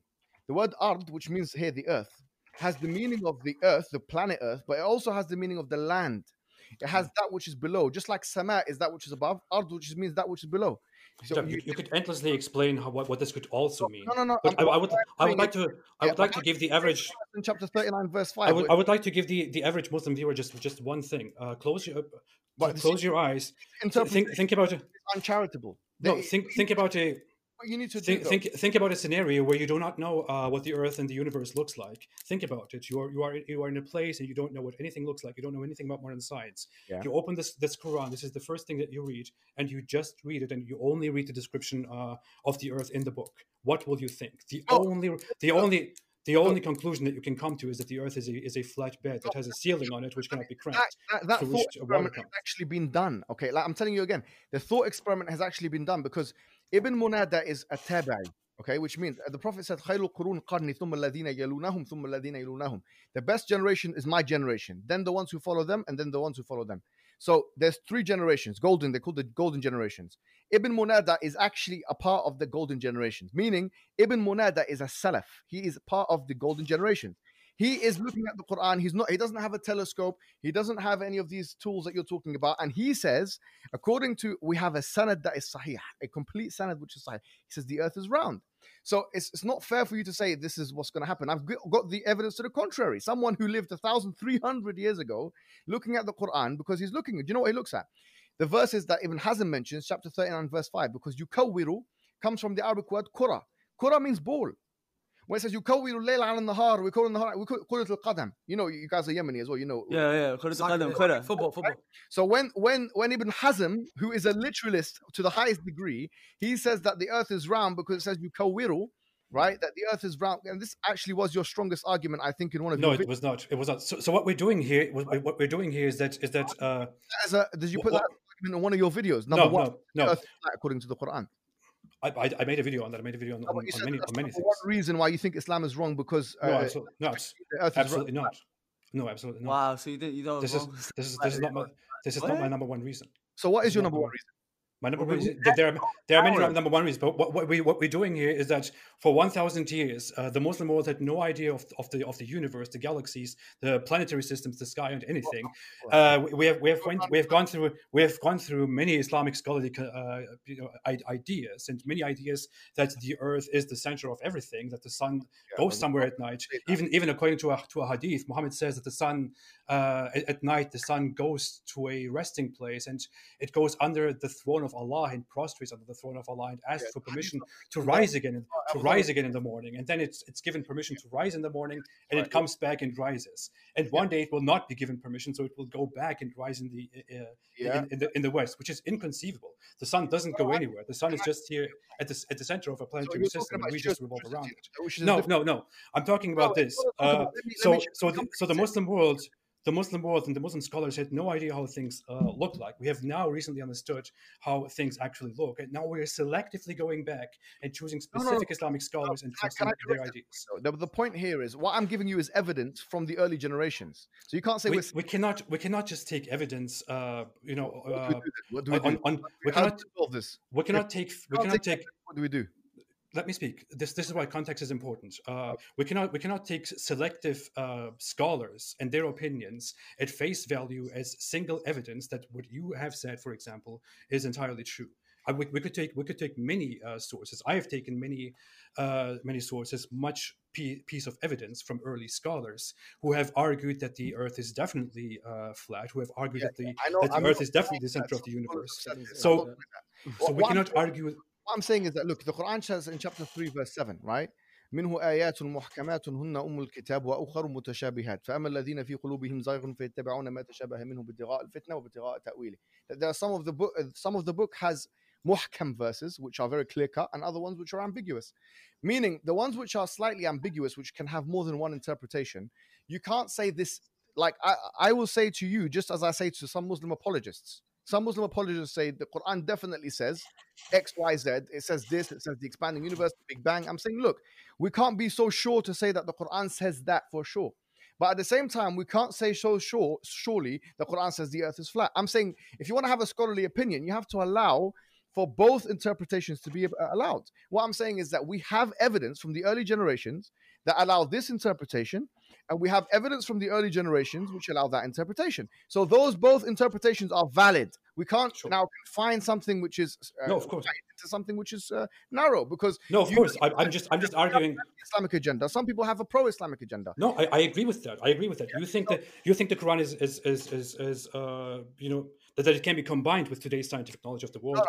I disagree. I disagree with that. We have my point is that it can't be combined. All I'm saying is this: sometimes the Quran will not combine with 24. I understand. We have different opinions. It is fine. I'm not saying so long as Islam allows for a multiplicity of interpretations within the scope of exegesis, you can't say this is definitely what it means. Just like I would say to someone who's on the other side, that the universe is definitely Big Bang, because it says in chapter 21 verse 30 that كانتا رتقا ففتقناهما وجعلنا من الماء كل شيء حي, that they were one piece and then we cleft them asunder. That is a huge misinterpretation of what I'm not saying that it means the Big Bang. I'm saying that you can't say for sure that's the Big Bang. In fact, saying for sure it's the Big Bang is problematic, because then there's like 4 interpretations according to At-Tabari, and you're taking one of them and pressing it forward. What I'm saying is that allow the scope, because when the cosmologists tomorrow change their opinion on what the universe constitutes of,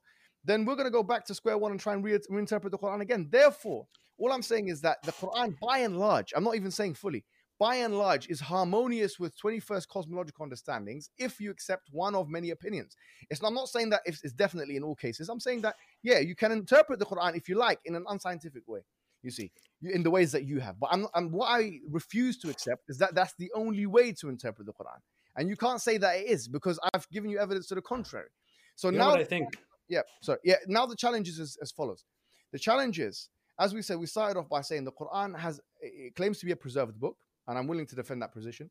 We talked about the prophecies. We talked about the fact that the Quran is multidimensional in its understanding of nature. We talked about the fact that there's no contradiction in the Quran. So the challenge now is for you, as one of the leading anti-Muslim polemics, is to provide contradictions within the Quran, okay, which are very clear and unresolvable from a logical perspective, or otherwise to show that there has been a prophecy that was made by the Prophet of Islam or the Quran that in fact did not materialize, that the Prophet or Islam said this will happen and the opposite thing happened, for example.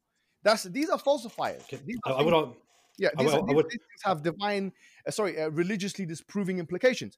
You have to provide evidence, something that shows that this religion is wrong. Right now, all you've shown is I would definitely appreciate it if you also understanding of the scope of interpretation in Islamic exegesis. And so we have just agreed that we can have different opinions on these things because you can interpret things differently.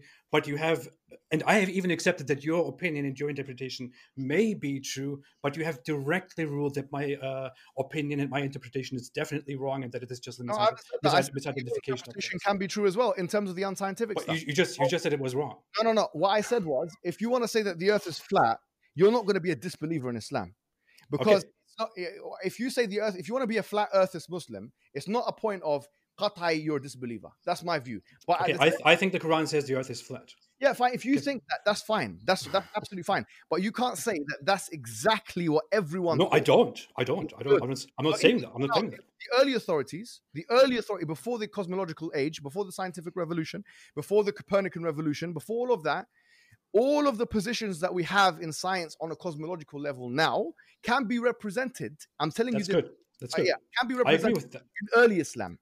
Okay, that's good. I agree with that. I understand that.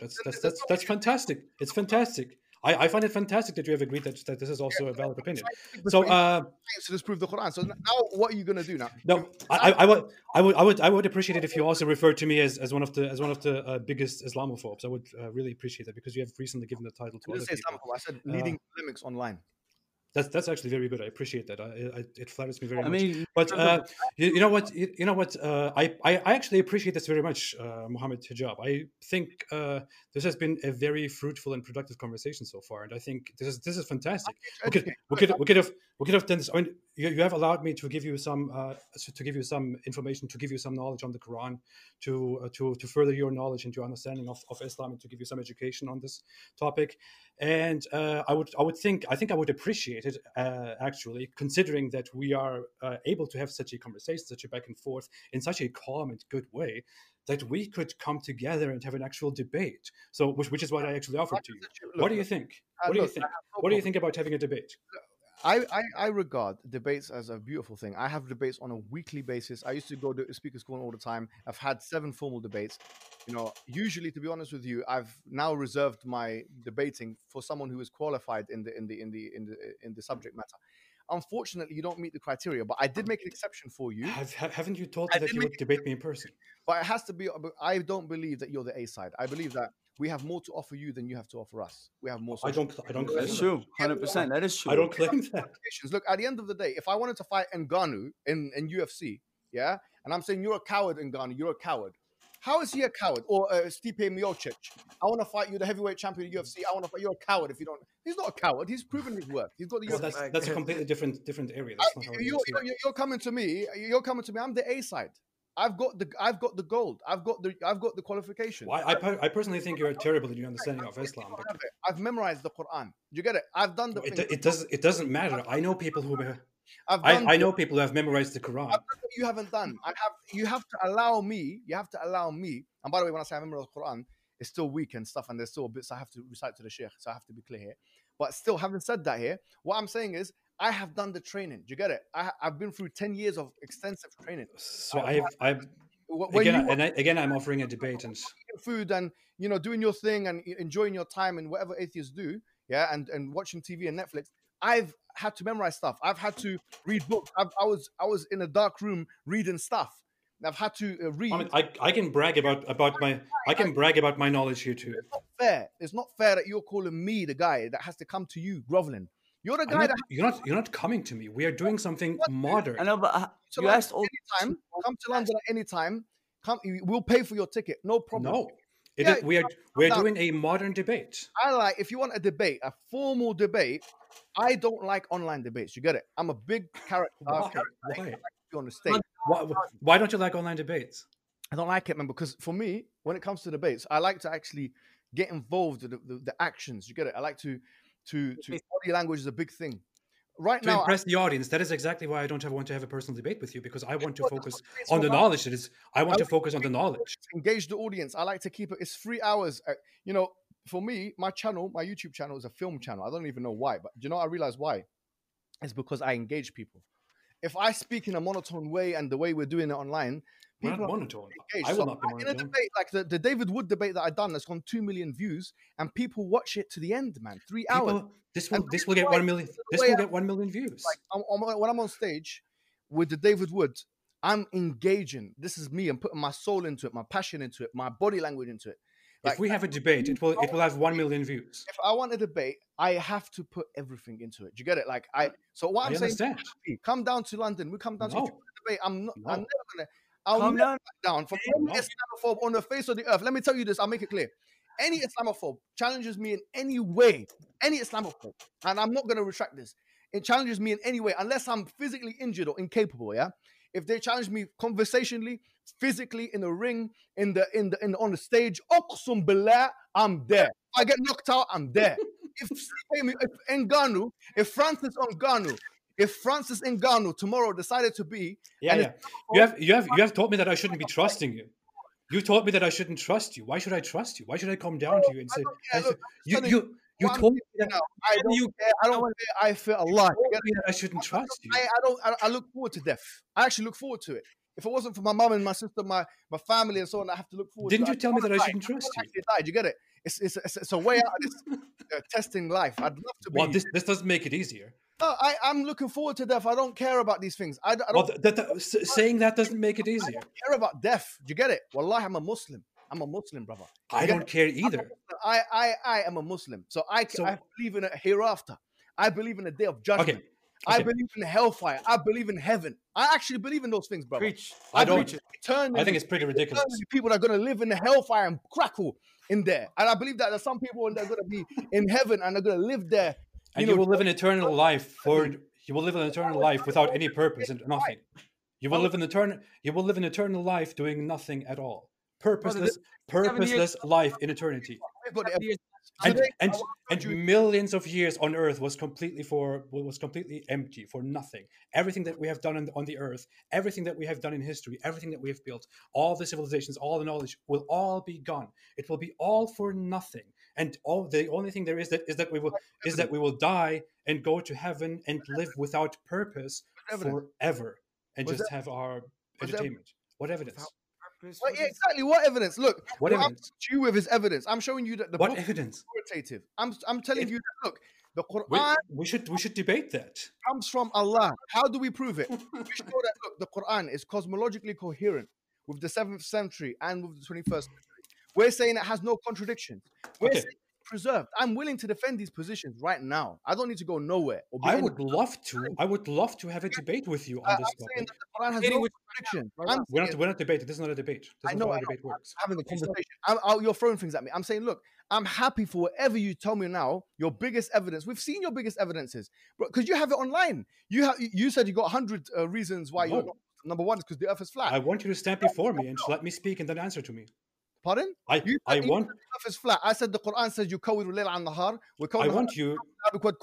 So I want you to stand there. I want you to stand there and listen to me for 15 minutes to my biggest evidence, or to my 3 biggest pieces of evidence, and I want you to respond to me for 15 minutes. You said it online. No, I have not. No, I have not. That's not true. I haven't said that. That's not true. That's not my biggest evidence. Why Islam is not? Why not to be a Muslim? Yeah, you have a video like that. No, I have not. You do. You say you count down. You're counting down the video. No. No, I don't.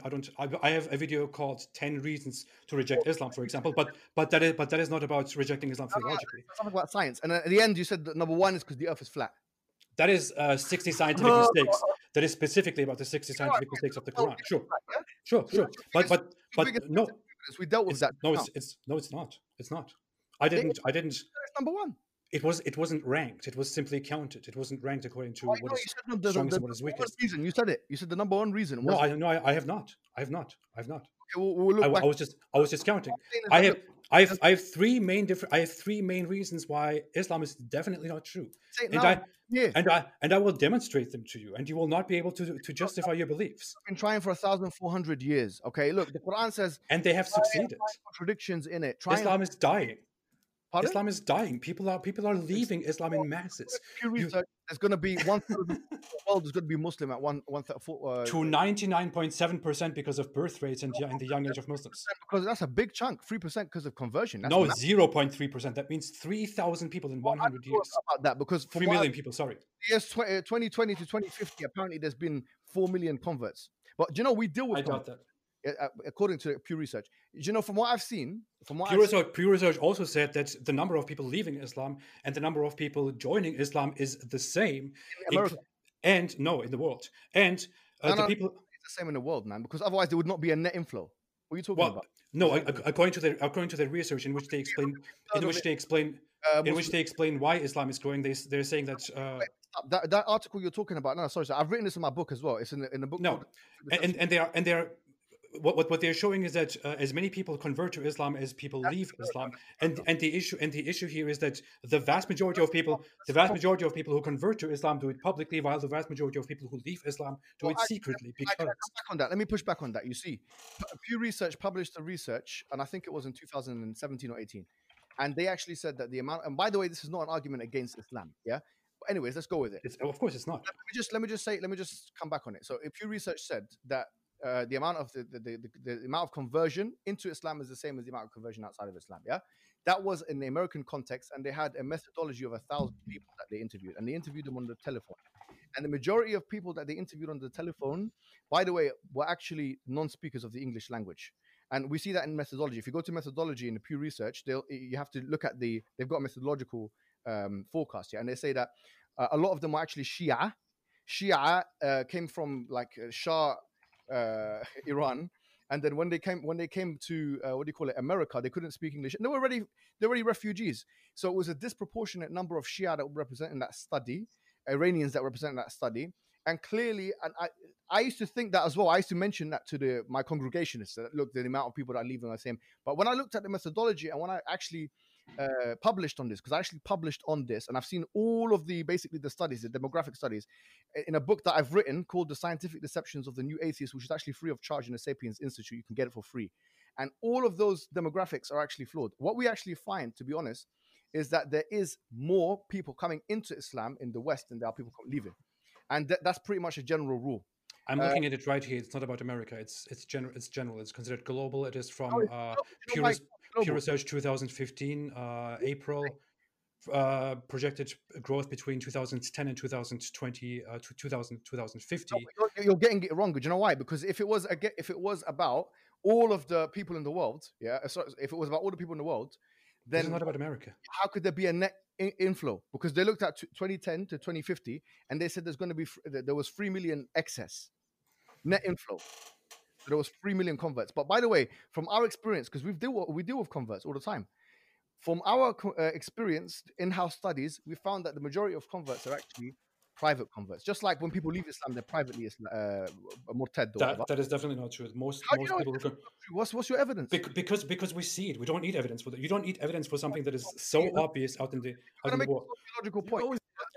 The vast majority of people who leave Islam do it privately. They don't do it publicly because they are scared.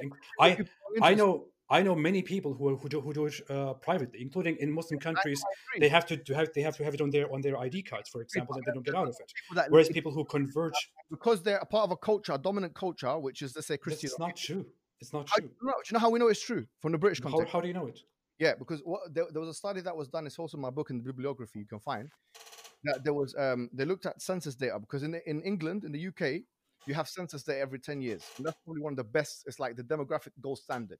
So they looked at census data 2001, 2011, 2021, 2000. We haven't done 2021 yet, yeah. But they looked at 2001, 2011. I think they looked at 91 as well, yeah. So this in that period of time, they look at the amount of people that identify in the census as Muslim, and so when they churned the numbers together, they found that actually, yeah, the numbers were one thing, but when they did small scale sociological studies, they found that converts were less likely to tell their family members and therefore write in the census data that they're Muslim. Therefore, less likely. That's all we have. Less likely is all we have. They are. It's usually the leader of the household is writing it down. So they'll write down, if their kid has like a 16-year-old in their family has become Muslim, they don't know about it. They're gonna write Christian because they don't know that this guy's become Muslim. We know, like. Well, I could say people who smoke are less likely to go to the gym. That doesn't mean area. It's a dark area. We don't exactly know the numbers. Exactly. I know, but I could say people who smoke are less likely to go to the gym. That doesn't mean that people who smoke generally don't go to the gym, or that the vast majority of them don't go to the gym. It may just mean that 2% more of people who smoke don't go to the gym. What we're saying is that Islam. That's not how statistics work. No, it's disanalysis because you're talking about correlation versus causation. We're not talking about that. We're talking about the fact that when people become Muslim, they're also quiet about it. Just like when they leave Islam, they're quiet about it. Well, we don't have any substantial evidence for that. Pardon? We don't have any substantial evidence for that. I've just asked you before. There is good evidence from. No good evidence. You can refer to my book for that if you like. Fine. Let's leave it. Let's leave it that way. But before we leave it, I just want to say something, okay? I would like to reiterate the one thing. I challenged you to. I challenged you to discuss. A big audience of Muslim people. This is one of the biggest Muslim YouTubers on the net. You're not going to get an opportunity like this again, believe me. Your opportunity is. Believe me, Adam Saleh, am I wrong? You're one of the biggest Muslim. The biggest Muslim podcast in the world. We have most of our viewers are Muslim, and in this podcast, we you got the biggest Muslim podcast. Yeah, I would like to reiterate what I said before. I think it would be a unique thing. I think it would be a unique thing for the biggest ex-Muslim influencer and the biggest Muslim apologist of our time to come together and to actually have a debate on the topic. Is Islam the truth? I said ex-Muslim. He's not an ex-Muslim. For the biggest ex-Muslim and the biggest Muslim apologists to come together and to have a debate on whether Islam is the truth. Face to face. What I'm saying to you, look, of all due respect. So are you accepting the initial offer that you accepted, which is an online debate or not? I don't want to look. So we have had a conversation. So you have no conversation here talking to me, but you have a conversation by having an online debate. No, what I'm saying to you is this: look, you have an opportunity. Your goal in life is to try and show people that Islam is false. You have an opportunity. I will use that opportunity once you allow me to have a debate. You even want to postpone that? This isn't going nowhere. He already isn't going nowhere. He already had his. End of the day, you asked a bunch of questions. Mohammed Hijab answered a lot of your questions in a very great. He didn't answer anything. You don't even know anything about Islam. You just said that at the beginning of our conversation. What are you talking about? That makes you. What do you know about Islam? You just openly said that you don't know anything about Islam just before we started. Where are your credentials? He knows more. He studied it. He has degrees in it. I'd rather have someone who. I know. I'm saying. Reason this, right? Slim, I'm saying how can you judge this when you clearly said that you have no knowledge of Islam? I'm judging. No degrees. Look, I have no training. I have no degrees. Well, you have certificates. What are you good at? You know what I could. You have three. You have three certificates, right? I could go and I could. Of leaving Islam was I could pay $4,000 to get a certificate in Islamic studies, and then I would be qualified to the. You got to do 10 years. Come back to me. 10 years. Have you studied each of your 4 areas for 10 years? Not all together. Not. Of course not. Because you have studied some of them for just 6 months or 9 months. I could apply for you're not getting this. Have you not? Have you not? Subject. Have you not? How long have you studied for a certificate? Look. How long have you studied for a certificate? Pardon? For How each long one, have you studied for a depends on, certificate? like for the ones like I've done the political philosophy. Look, How long have you studied for that certificate? I'm talking about certificates, not about degrees. like 3 years, 2 years for another one, 1 year for another one, 2 years. And you 1 year. You can get a certificate in Islamic studies for 1 year. I could go and pay $4,000 and do that. Would that mean I am now qualified to debate Islam with you? Islamic seminary though. Like no, I'm asking you the question. I'm asking you the question. People have to go through Islamic seminary. Like I'm asking you the question. The seminary in Islam, then you can come back and talk. Okay, I'm asking you a question.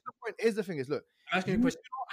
If I paid $4,000, do you agree? If I paid $4,000 and I got a certificate in Islamic studies, would I then be qualified to debate Islam? Do you know what it comes down to? Let me tell you something. Yeah? I'm asking you a question. Can you just answer the question? Again? If I paid $4,000 and got a certificate in Islamic studies, you got to do your work. Go and do the. What are you laughing at? What are you laughing at? Certificates that you got in 1 year, because that's how a certificate works.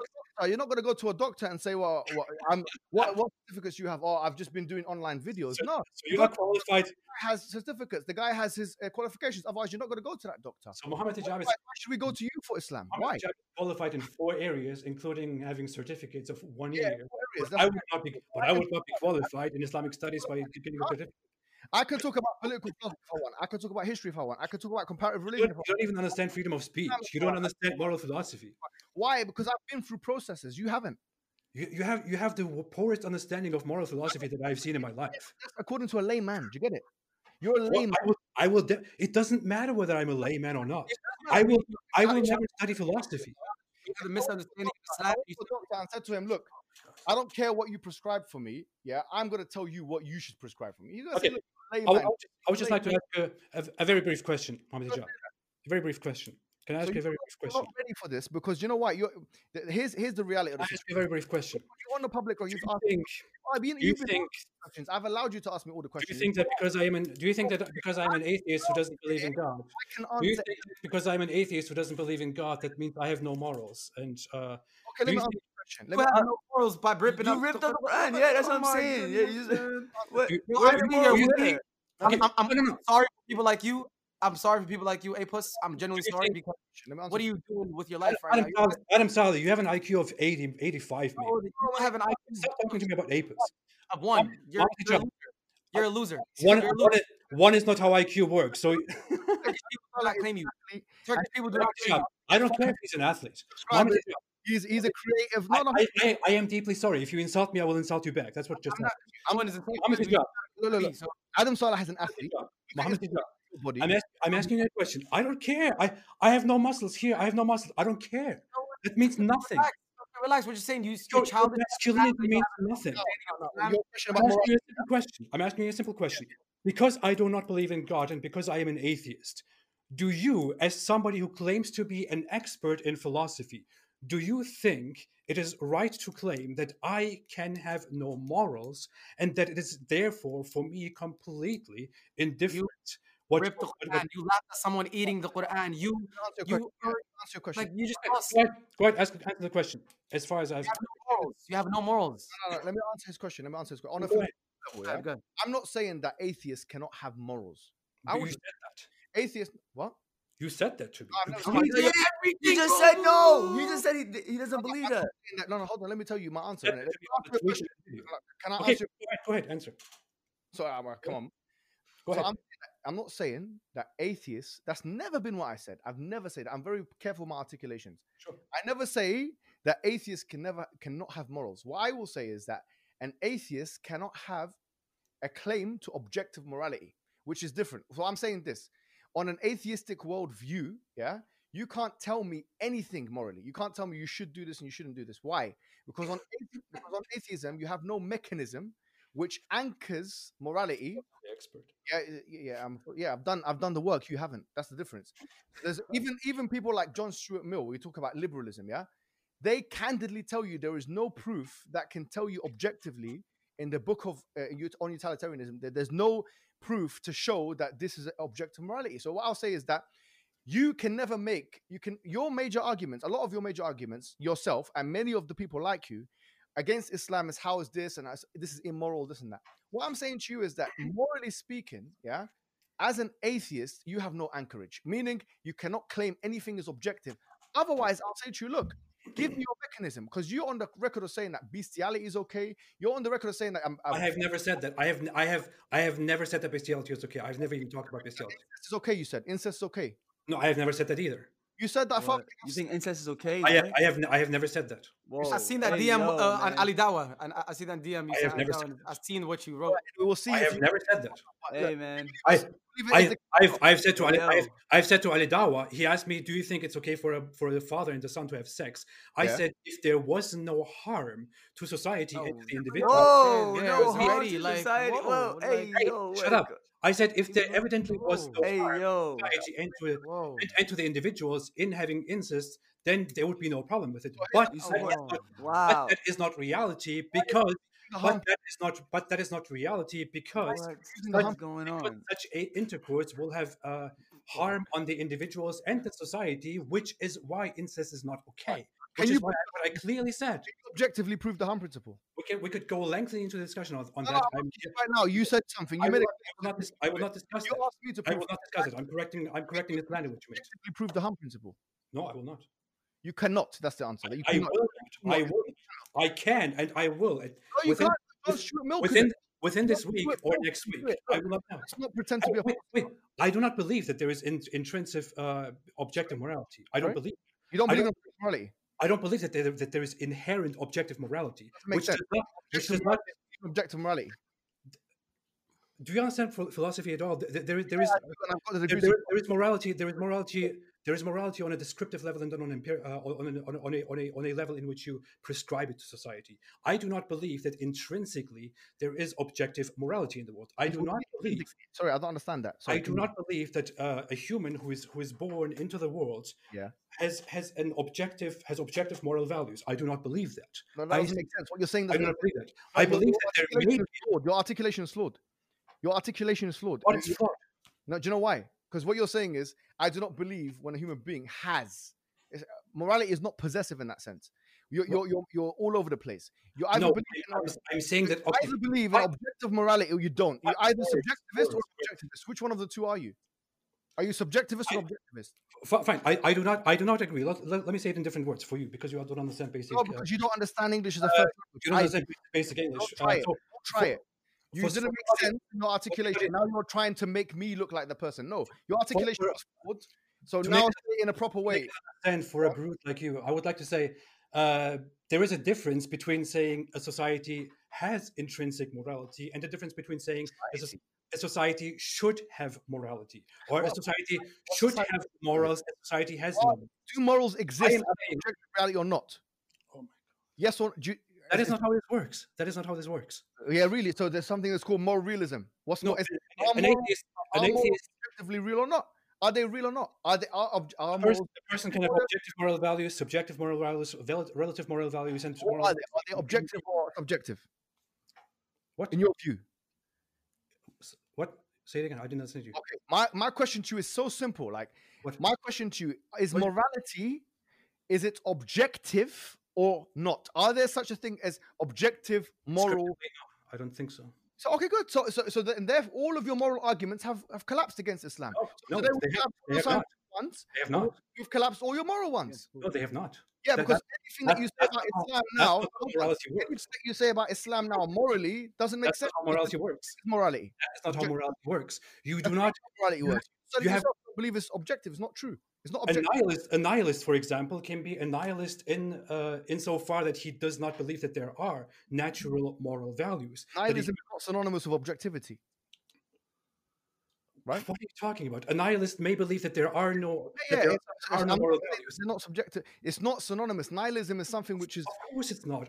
Nihilism. You're saying you're a subjectivist. If you're a subjectivist, I am not. You said you're not an objectivist. You must be a subjectivist. What are you then? No, stop pretending you. Stop wait. Did you just say if I'm not an objectivist, then I must be a subjectivist? Is that you have to be? If you're not, if you don't believe in objective morality, what are you laughing at, man? So if I don't believe in objective morality, then I have to believe in subjective morality. Yeah, because either objective or subjective. You've got two choices. What's the third option? Go on. Thank you. I will go on. Not even on A level. Bro, I swear to God, wallahi, uqsum billah, you're not even a C grade A level. You're not even a C grade. If I was to mark your work, bro, you're not a C grade. Understanding of philosophy that I've encountered in my life. You're not on, bro. A year 10, year 11 in ethics can get a better understanding of it. I think a 16-year-old, a sharp 16-year-old, will see that you don't know what you're talking about. Yeah. Now, what is the other option? You've got subjective morality. What's the third one? 2,000 years of moral philosophy. Go and say it. What's the third option? You've either got 2,000 years of moral philosophy, all for nothing, because you cannot. Objective morality, subjective morality. What's the other one? What is it? Do you think there is no other option besides objective morality? Yeah. I'm saying it's either objective or subjective. What's the third one? So you think there is only objective morality? Oh my God! What's the third one? To say. What are you laughing at? That's not an answer, bro. I will make a video response to you because I think this will be hilarious. You don't need to make a video response. If it's not objective, it has to be subjective. No, it's not. You're gonna get laughed at. You know, Cosmic Skeptic, them guys, they're gonna laugh at you, bro. They're gonna associate with this idiot. With all due respect, you have not level understanding of morality. I have just asked you. If it's not objective, it has to be subjective. There's no other option. What can it be? There's no crossover. There's no middle ground. It's either objective or not. That's why you got it all wrong. That's why your criticisms against Islam are flawed, because you don't even have a basic understanding of moral philosophy. You don't. So, and you can't pretend to the Muslim viewers who don't understand philosophy very well. Oh, you don't know it. You have. I want to say one thing. You don't know I'm saying to all those viewers who don't understand philosophy very well, I would like to say. So what Mohammed Hijab said about objective morality is, for example, completely wrong. Which is, go on, give me the third option. If I don't believe in objective morality, for example, if I'm a person who doesn't believe in objective morality, that doesn't mean that I cannot have objective moral values. It can mean that my objective. You either believe in objective morality or you believe in subjective morality. There's no third option. What's the third option? You have just clearly said, when I asked you, What's the third option? What is the third option? Stop laughing. Stop pretending. When I just asked you. When I just asked you about whether an atheist can have objective morality, you said that if I don't believe in God, it's oh my God, we know he said that. What's the third? I'm not coming to the third option. We had hope in this guy. The great atheists can have objective morals. An atheist objective. There's no third option. An atheist may have objective morals that are. What's the third option? An atheist may have objective morals that are not based on the belief in God, for example, that's a different discussion. You either believe in objective morality or subjective morality. You're saying there's a third option. What is the third option?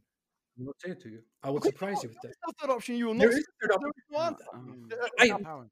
Let's leave it by it. I asked you the question. Look, I was the one. With all due respect, Mohammed Hijab. Look, was I not the one? Allow me to teach. Was I not the one who asked you the question? Allow it. Was I not the one who asked you the question whether there are only three? Proof. Submit to the knowledge. Allow it. Was I not the one who asked you whether there are only two? I was the one. I was the one who asked you whether you are objective or subjective. What you got the third? Right. We're done. I asked you this question because I want to respond to you. What's the third option? If it's not objective, it has to be subjective. I will not respond to you because I know how you. Well, why don't you answer the question? You're not answering. He's answering all your questions. You're not answering his questions. He's not going to have a debate with me online. Empty head. That's the reason why. No, for the same reason that you're not going to have a debate with me online because you're scared. You know what? I don't think this thing is even going anywhere. I know. I think so. You haven't shown your abilities to be. I'm playing by my standards. You're playing by your standards. Whatever, I'm playing by my standards. I will take my discussions to my platform and respond to you. And people will laugh at you. You really have nothing to say, do you? You really have nothing to say. Because here's the thing. We talked about the science and we realized... I challenge you to a debate on whether Islam is the truth.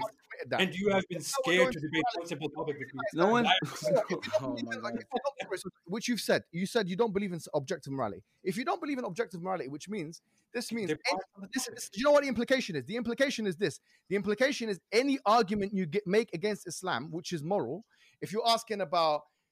age of consent or apostasy or penal laws or anything you want to ask, from this day onwards, you have no right. That is ridiculous. That's why. You can't mean that my morality. It could mean that my morality is based on your morality. I could, for example, argue that morality is completely based on utilitarianism, for example, which is one example. Jeremy Bentham, who's the founding father of utilitarianism, these individuals never said that it was objective. What? It doesn't depend on individuals. This is not how it works. Utilitarianism is an idea. utilitarianism is an idea. It doesn't mean that it has to abide by the ideas.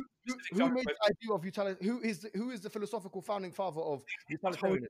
That's not how this works. Philosophy doesn't work in a way that if you have who put forward utilitarianism? Let me educate you. You can't, because I'm telling you, who is the founding father of utilitarianism? You can't even answer that. Is this another? Yeah, I love Have you read Jeremy Bentham's books? One more question. Is this another time? Honestly, have you read it? Is this another assertion that you're making? Jeremy Bentham. If you abide by a certain moral philosophy, you have to agree with one person. Jeremy Bentham. Who is he? Is what you're saying that if you abide by a moral philosophy, you have to agree with what one certain person who founded the philosophy or who has influenced it. I'm not saying that. What I'm saying is this: that is what you just implied. The definition. I can have a utilitarian. What's the definition of utilitarianism? I can have a utilitarian point of view while not abiding by certain. I'm asking you a basic question, man. What's never answers no question. You're not asking questions. What's the definition of utilitarianism? The greatest number. It depends. For example, if a society decides that I'm answering your goddamn question. If a society decides that something is good, that something is better for society, to which they come as a result of the common consensus or due to new findings, then it means that this will be a law that society has agreed on, and this is utilitarianism. That's not a definition of utilitarianism. Utilitarianism is not defined like that by any moral or political philosopher. By the way, I've written essays on utilitarianism. I'm really curious. I've got something written on utilitarianism as well. It's called liberalism, and you can find it for free. Mohammed Hajjaj, put it on Google. If something is good for society, that is good. Liberalism, and you can find it for free. I've written about the stuff you claim to talk about. I've written about it, bro. What will you nitpick now? What will you correct? Well, if something is good for society, it's good. What will you correct? Arrogate to me. You're not a professor. You're not my senior. I have just told you. At this point, I feel like you should just go and read Mohammed Hajjaj's books, because you seem like you're very lost, very misunderstood with Islam. So I recommend you to go. One thing on this. Yeah. Okay, let's get back. Please, just allow me just for a second, yeah? I've just described what give me a second. Let me just let me educate you. Let me share my knowledge with you, innit? What's wrong? You educate me from your little knowledge, from your Google search. Let me educate you with knowledge. Let me utilitarianism, really the greatest number, the greatest for the greatest amount of people. Now, so isn't that what I just said? Isn't that what I just said? Isn't that what I just described? Hold on for a second. Hold on. You didn't. You used democratic logic. It's different. What I'm saying. That's what I said. What Jeremy Bentham in his book said. What Jeremy Bentham in his book he said. He said it's interesting because there's a Quranic argument against this. It's really interesting. He said you've got two lords. You've got the Lord of pain and you've got the Lord of pleasure. What the Quran says, أَفَرَأَيْتَ مَنِ اتَّخَذَ إِلَهَهُ هَوَاهُ. Have you seen the one who has taken his own desires as a god? So it's interesting. The Quran has actually addressed utilitarianism in an interesting kind of way. Now, the thing is, what John Stuart Mill said is that, say if you have a gang rape scenario, yeah? This is a common analogy that's put forward. You've got a gang rape scenario. So you've got one woman, and then you've got 5 men, and they're all having their goes with her, and she's not wanting it. She's getting raped, yeah? She got finished. Now, in this situation, is this good? Now, obviously, according to utilitarianism in a strict sense, it's allowed because, obviously, there's no harm principle in place. So John Stuart Mill said, look, in order to allow society to function, we have to put a harm principle in place. So that's how utilitarianism kind of was absorbed into social liberalism. Yeah. Now, with social liberalism, here's my point. John Stuart Mill, who really was a utilitarian at heart, and by the way, his father, James Mill, was Jeremy Bentham's friend. They were buddies. Yeah. Like this guy who wrote about utilitarianism, his father, James Mill, were friends. Now, he wrote a book. Now, in that book, he said, on utilitarianism is the name of the book, on chapter 4. Yeah. He talked about proving utilitarianism. Now, he didn't name it like that. He named it a long thing, as Cosmic Skeptic told me in the debate. But anyway, he took like a long title. But it's candid in there. He talks about desirability. Yeah. He doesn't in any way, shape, or form try and say that utilitarianism is in any way an objective morality. This is the problem. What I'm saying is you can have objective morality through utilitarianism. But Jeremy Bentham and John Stuart Mill, who were the philosophical founding fathers, they candidly said you can't really have that kind of thing.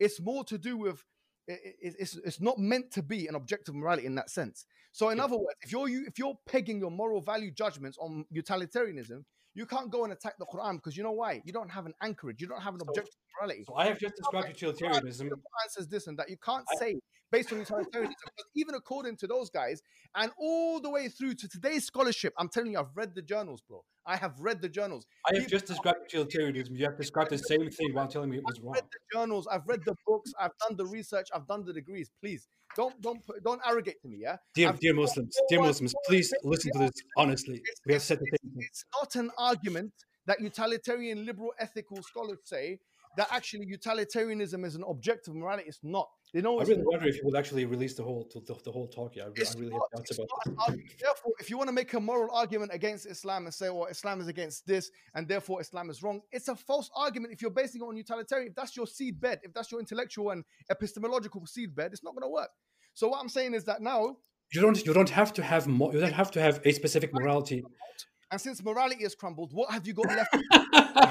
Exactly. He's laughing. So by disagreeing with me, you have destroyed me. That's how it works. My question is, what you got left? By disagreeing with me, you have destroyed me. Is that how it works? It's not. Is that how it works? Look, I'm not here to destroy you. You're not worthy of me. You have number one agreed with my definition of utilitarianism. Went ahead, described it in the same way, and then argued that we have destroyed it. You have responded to everything. I agree that we have disagreements. You have argued that we have destroyed me. This is at this point you just sound really childish, and you sound like you have an IQ of 39. From viewers, if you want to make Islam win, you just have to respond to people and share your opinion. Because if you share your opinion, that means you have now won. I have to. I thought you were going to come again. This is the Slim. Bro, this guy had packed the punch. I thought he had packed the punch a little bit because he was coming rough on Twitter. He was coming tough on Twitter. He was coming to crack. I thought this guy was eating the Quran. You are an idiot. Literally. You have no knowledge. You have no knowledge of basic philosophy. You have no understanding of Islam. Your religion is a fraud. Your religion is fragile. You're a fraud. You have been finished. A puss. Fragile.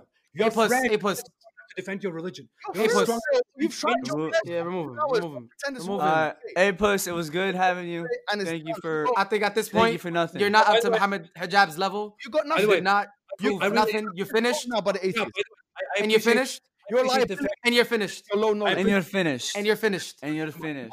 May you go read the books of Muhammad Hijab and your wife, seek guidance. Why care about blessings? Anyway, who cares about your wife? She's you care about your wife, right? If people want to rape your wife, would you care about peace and blessings? Peace and blessings. Shall I remove now? Remove. Out of here. I said he's out. He's done. We're done with this guy. Muhammad Hijab. Honestly, I'm so much respect to you for your patience. So much respect for you going through with these ex-Muslim haters, because some of them I feel like they're just against you. They're not against. Go to the Zoom. I feel like they're against you, not against it. Like they're just trying to use you as look, but they have no way out. When they talk about. Look, I'll be honest with you, Adam. Like this guy is meant to be one of their main guys online. Yeah, he with his social media and this. They're backing him. This was I've seen it. The best he could present. So he started talking about science. Okay, when he talked about science, we realized that he realized, whoa, this guy's got answers from the early generations. So he's trying to say, because it's true. He has a video saying that the top whatever reasons why Islam is false, and then he mentions the shape of the earth. So I thought, okay, let's look and see if he's speaking the truth. We realized that actually early scholars of Islam were saying the earth was round based on the Quran. So that's nothing. That's not even an argument. And then we talked about morality, and that's where he really struggled, because he doesn't know philosophy, he doesn't know these things, and he hasn't been trained in them. And that's why he shouldn't get, I would for example, I mentioned Ngannou, but I wouldn't want to get into the ring with Ngannou because, I know it's going to cost me my life maybe, or But why would you come into an intellectual arena with someone who's clearly done more work than you have, and studied? 100%. And also that you're coming as a teacher. You're not a teacher. You're a person who's ripped up the Quran. You're acting arrogantly, but when you're actually put into an intellectual arena, you suffer miserable losses. Yes. This is a horrible loss. Like, what actual point has he made today that's made any Muslim think Islam is false? Nothing at all. I feel like that he was just trying to take advantage of me and Slim, because he knows that we're not that knowledgeable about Islam, and don't know as you, mashallah, you proved he just felt stupid. To me, he just seemed so childish, and he's using us as having a low IQ. He's trying to take advantage of our platform. So I'm so thankful and grateful for you being here, Mohammed Hijab. At the end of the day, yeah, he's saying you have low IQ. Who is he to say that to you, bro? Yeah, like, you guys, both of you have shown your creative potential. Yeah, you have done many things for the community. You've raised money. You've done how he's got. Look, him and the rest of the apostate friends that he's got and the Islamophobes. I want to know where really they've raised money. Where have they done good for the community like you have? Nothing. I don't think they've ever. Their platforms. They've got big platforms. They're taking money, but they're not giving back to the communities. They have not done fundraisers, and that shows you, like, to be honest with you, on a practical level, yeah.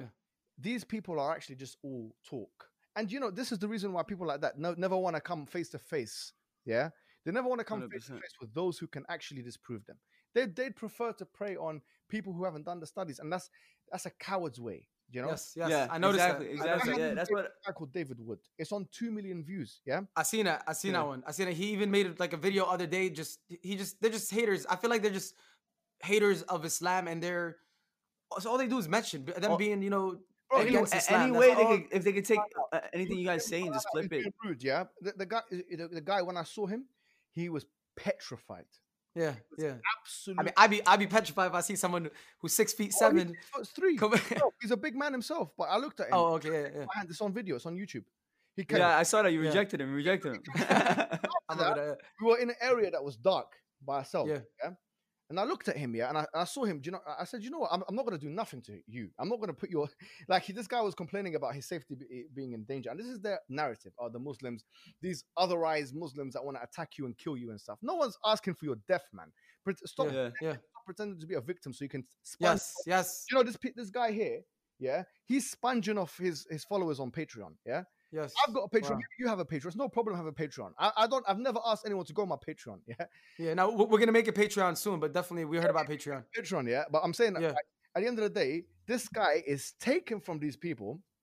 But when it comes to actually performances, look at his performance, bro. Yeah, nothing at all. It's like someone who's hyping it up, about to go to a boxing match, and once they go in there, they just get knocked out. That's how I seen it. Yeah, bro, but you're right. He's not at your level. He's not at your level, and he makes it seem like he's this teacher, and this on Twitter he's talking, oh listen, all that, and and then you go in. I rate you, Mohammed, for dealing with people like this all the time. Like seriously. Oh, but with these kinds of people, I'm like, if it was just me and you, I'm really like want to have a conversation with you guys on the level, and show you. Yeah, of course. But I learned a lot from you, even throughout this talk. I learned a lot more, and I'm pretty sure to everyone that's watching, they learned a lot. And I'm so glad that Ali Dawah told me, because I was about to get manipulated by him. He's making it seem like trying to trick me, like, oh, you seem very nice. You seem very nice, blah, blah. And then I'm glad it went this way, it went this way where we had him and he was trying to like take advantage, and it came unexpected, just came out of nowhere. His face, man, his face when he saw you join was priceless. Yeah. Honestly, he's like, no, Mohammed Hijab, no, I'm not no. In the beginning, he said, I would love to speak to Mohammed Hijab. Like, he made it seem you couldn't hear him, but he was like, I'd love to speak. I was like, okay. Yeah, and then you started talking, and then he just. I want to hear that bit, man. Yeah, no, you definitely said it. He was going crazy. Trust me, it's gonna be a very what do you call it? Popular episode of Social. Oh, a very, very interesting episode. He got literally finished. Yeah, that's it. Gone. But Mohammed Hijab, I want you to tell us more about yourself. When did you start? No, honestly, like seriously, I have we have a few questions. Like, when did you start? Getting into this and going all over, online and these giving debates and stuff. Yeah. I'll be honest with you, like I've always, when I was in school and stuff like that, like when I was 15, 16, 17, I started to become a bit religious, yeah.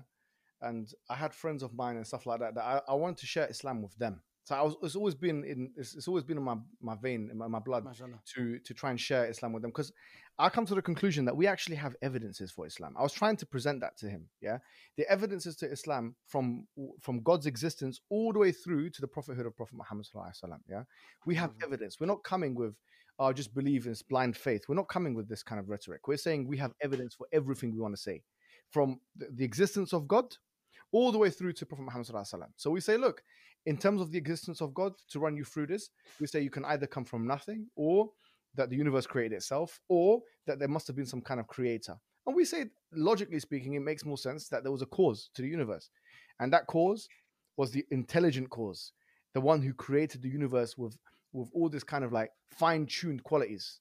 Yeah, if the earth was just a little bit to the left or to the right, it would be too hot or too cold. We would not live. Yeah. The properties of the universe are finely tuned for human existence. And then when you look at the Prophet Muhammad Sallallahu Alaihi Wasallam himself, and when he came with the evidence, and that, you know, the fact that he himself had the Quran, and the Quran, like I said, is preserved. We have the evidence to show that it's preserved. There's no contradictions in the book. We have the evidence, and we're willing to argue with anybody on this, that this book has no contradictions. And because something is a contradiction is not true. So this book is free from contradictions, number two.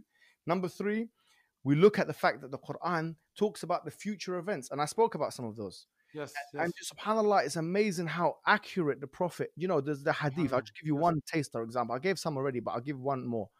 You know, there's a beautiful hadith I was thinking about it the other day that was talking about in the future, there's going to become a time that the people are going to be reclining in leather seats on something called sarj. Now, suruj, kind of similar to the word surujan, which means sun. But this word here means basically like a boat, but here the Prophet ﷺ is talking about something that's going to be gliding on the earth. He said that there's going to come a time where people are literally driving in these vehicles and they're going to be reclining on leather seats. You know, and obviously here it's talking about cars, subhanAllah. And this is a hadith which is real. So we have the Prophet of Islam 1,400 years ago telling us about cars and telling us about yatatawaluna fil bunyan, the fact that there's going to be long, tall buildings, and telling us about all these things that are going to happen in the future, historical events that are taking place. Wallahi, there's no religion on the face of the earth. Wallahi, there's no religion on the face of the entire earth that is so accurate and that is free from contradictions and which has a perfect understanding of God, which is that he is one God worthy of worship. There can't be two gods, because if there was two gods, they would outstrip one another for power. So we have all the evidences, the logical evidences, the historical evidences, the scriptural evidences. We have all the evidences. When I realized that, and I wanted to share it with my friends in my school, you know, I shared my, you know, and I started doing that. And then one day I went to Speaker's Corner, and you know, Speaker's Corner is like 20 minutes away from my house. So I used to go there. And then, subhanAllah, it kind of happened naturally where we used to go there and stuff. But before that, I was deeply interested. So I wanted to learn the Arabic language. I wanted to do these things. I wanted to memorize the Quran. Do you get it? I wanted to go through Islamic seminary. I wanted to learn philosophy. I wanted to learn history. I wanted to learn theology. I wanted to learn these things so I can engage with people, man. Like, I want to do it on a level where I don't want to be talked down by an Islamophobe. I don't want anybody to come and say, look, amazing. I don't want that. So if someone's coming to me and say, look, I'm going to talk down at you like this guy tried to do, I'm going to say, no, sorry, I've done the training, bro. You know, I can come to you and say, you haven't done what I've done. And I feel like that's a community thing, that I'm a servant for the community. As a Muslim, I want to be a servant for the Muslim community. So I'm sharing this knowledge just for me, like 10 years worth of, 10 years of work, because I feel like I want the Muslim community to benefit the most from the most cutting edge arguments that we have to offer. Yeah, and we work as a team. So we have brothers like Zishan, you know Zishan. He's like creative expert. You know, he's like amazing when it comes to technology and this and things, and he knows the arguments as well.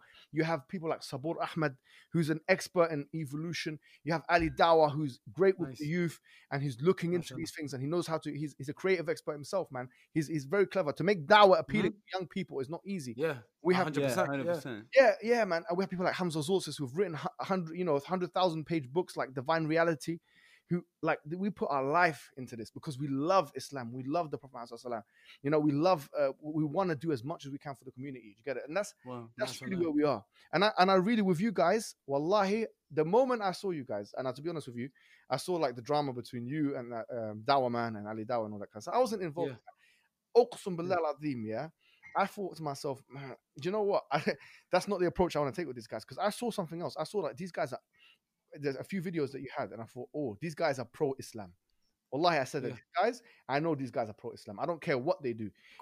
I don't care what they do. I don't care who. I'm not saying astaghfirullah what you do. Like, I don't care what you do. I knew it. I can see from the passion that you guys had that these guys were pro-Islam. And that's wallahi, I made dua. And I know Dawa Man said that because I saw that beautiful thing. I made dua for you guys. I said, may Allah, wallahi, I said this maybe about 3 or 4 years ago. When I first came across your video, I said, may Allah make them be the people who spread Islam, and at least make the community, the Muslim community, give them something back. whether it's charity, whether it's basic education, whether it's helping them out, whether it's tackling Islamophobia, or a combination of these things, or whether it's humanizing Muslims. Bro, you guys do a good job in humanizing Muslims. You get it? You guys do, because people think Muslims are some. Look at this guy. How he's trying. He was trying to put us as some killers, bro. And we are not. He's trying to. He's trying to get a headline. He's trying to get a headline. Like about saying something, and he's like, "Oh, Adam Saleh and Mohammed Hijab approve of killing a prostitute in this." That's what he's looking for. He asked that same question for like 25 minutes. I mean, is this your point? Like, look, Rope Dope, I'm happy to take, because the thing is, we have the answers, bro. And we're not. Of course. This is my answer. Wallahi, I'd say this to a Muslim. I'd say this because I'm the kind of guy. I've been in trouble for saying things that are wild. I don't care. Like, what I'm protected under law. This, I've been fired from places. Like, I say things and do things that I don't care. And to be honest, if it's truth, it's truth. But having said that, this is the truth I came with. I'm not trying to distort the religion. I'm not trying to bend the rules. I'm working within the thing. So what I'm saying is, at the end of the day, like, I think with you two, Wallah al-Azim, you guys, Wallah, you make me smile. You guys have incredible potential. More so than all of the Dawah guys combined. Yeah, I'm telling you. You two, I appreciate it. No. You know why? Because you have access to a different kind of market. You are mainstream. We are getting there, but we're not in the level that you guys are. But you've humanized the Muslims. Like, one of the things is that people, they otherize us. They think that wallahi, they literally, that image of the guy that's cutting the neck off, and they want to make it a caricature, like an ugly image of this Muslim who wants to kill you and take off your land. Yes, I noticed that. They try to make you, when in reality, mashallah, you're a well-respected, smart man, and they're just trying to bring you down. But it's not just, honestly, it's about the whole entire community. They want the entire community, to be looked like that, so that we can be deported, or so that they can go into our countries and invade them. And you see what's happening with Yemen now. What's happening with Yemen, and how many people are talking about it? How many people? You guys are. I'm guilty. I actually feel ashamed of myself, because I went to Rohingya. I went to Cox's Bazar on the border with the Rohingya. I went to Africa. I've done campaigns, but I haven't done too much about Yemen. And I'm, there's still time. There's still time. There's still definitely time. I actually feel sometimes, why haven't I spoken about Yemen that much? And you guys have done a beautiful job of that. Raising money and these things. And bro, this is not. These are things that really, bro, you're saving lives. It's a big. Honestly, we look up to you. We look up to you, Ali Dawah, Smile to Jannah, Dawah Man, all you guys. We look up to you guys so much, and thank you guys for having our back when people like this who try to tarnish, Islam and try to make it seem like, because if it wasn't for you guys, giving the knowledge and even, teaching us too and teaching everyone who's watching and listening, then we wouldn't know, At the end of this day, we know that Islam is the truth, and this guy was just a phony. He was just literally a phony. It seemed like he was just going on and trying to take advantage and you're right and give people doubts of Islam. But we appreciate, honestly, we want to learn more and definitely speak a lot more. We need to do another episode with you, like a full-on episode with you, because this guy was it's so much better talking with you than that guy was just anytime you guys need me, I'm there, bro. I'm telling you, because you guys, like I said to you before, I look up to you guys. Do you know what? And you told, man. You look down on we look up to you. We look up to you. It's feeling like the Dawah community that a lot of the brothers are judgmental. A lot of the brothers feel like, we're doing the right, and we're waiting so you can go kiss a girl or do something haram so we can make a refutation video. To be honest with you, here's what I want to say to you.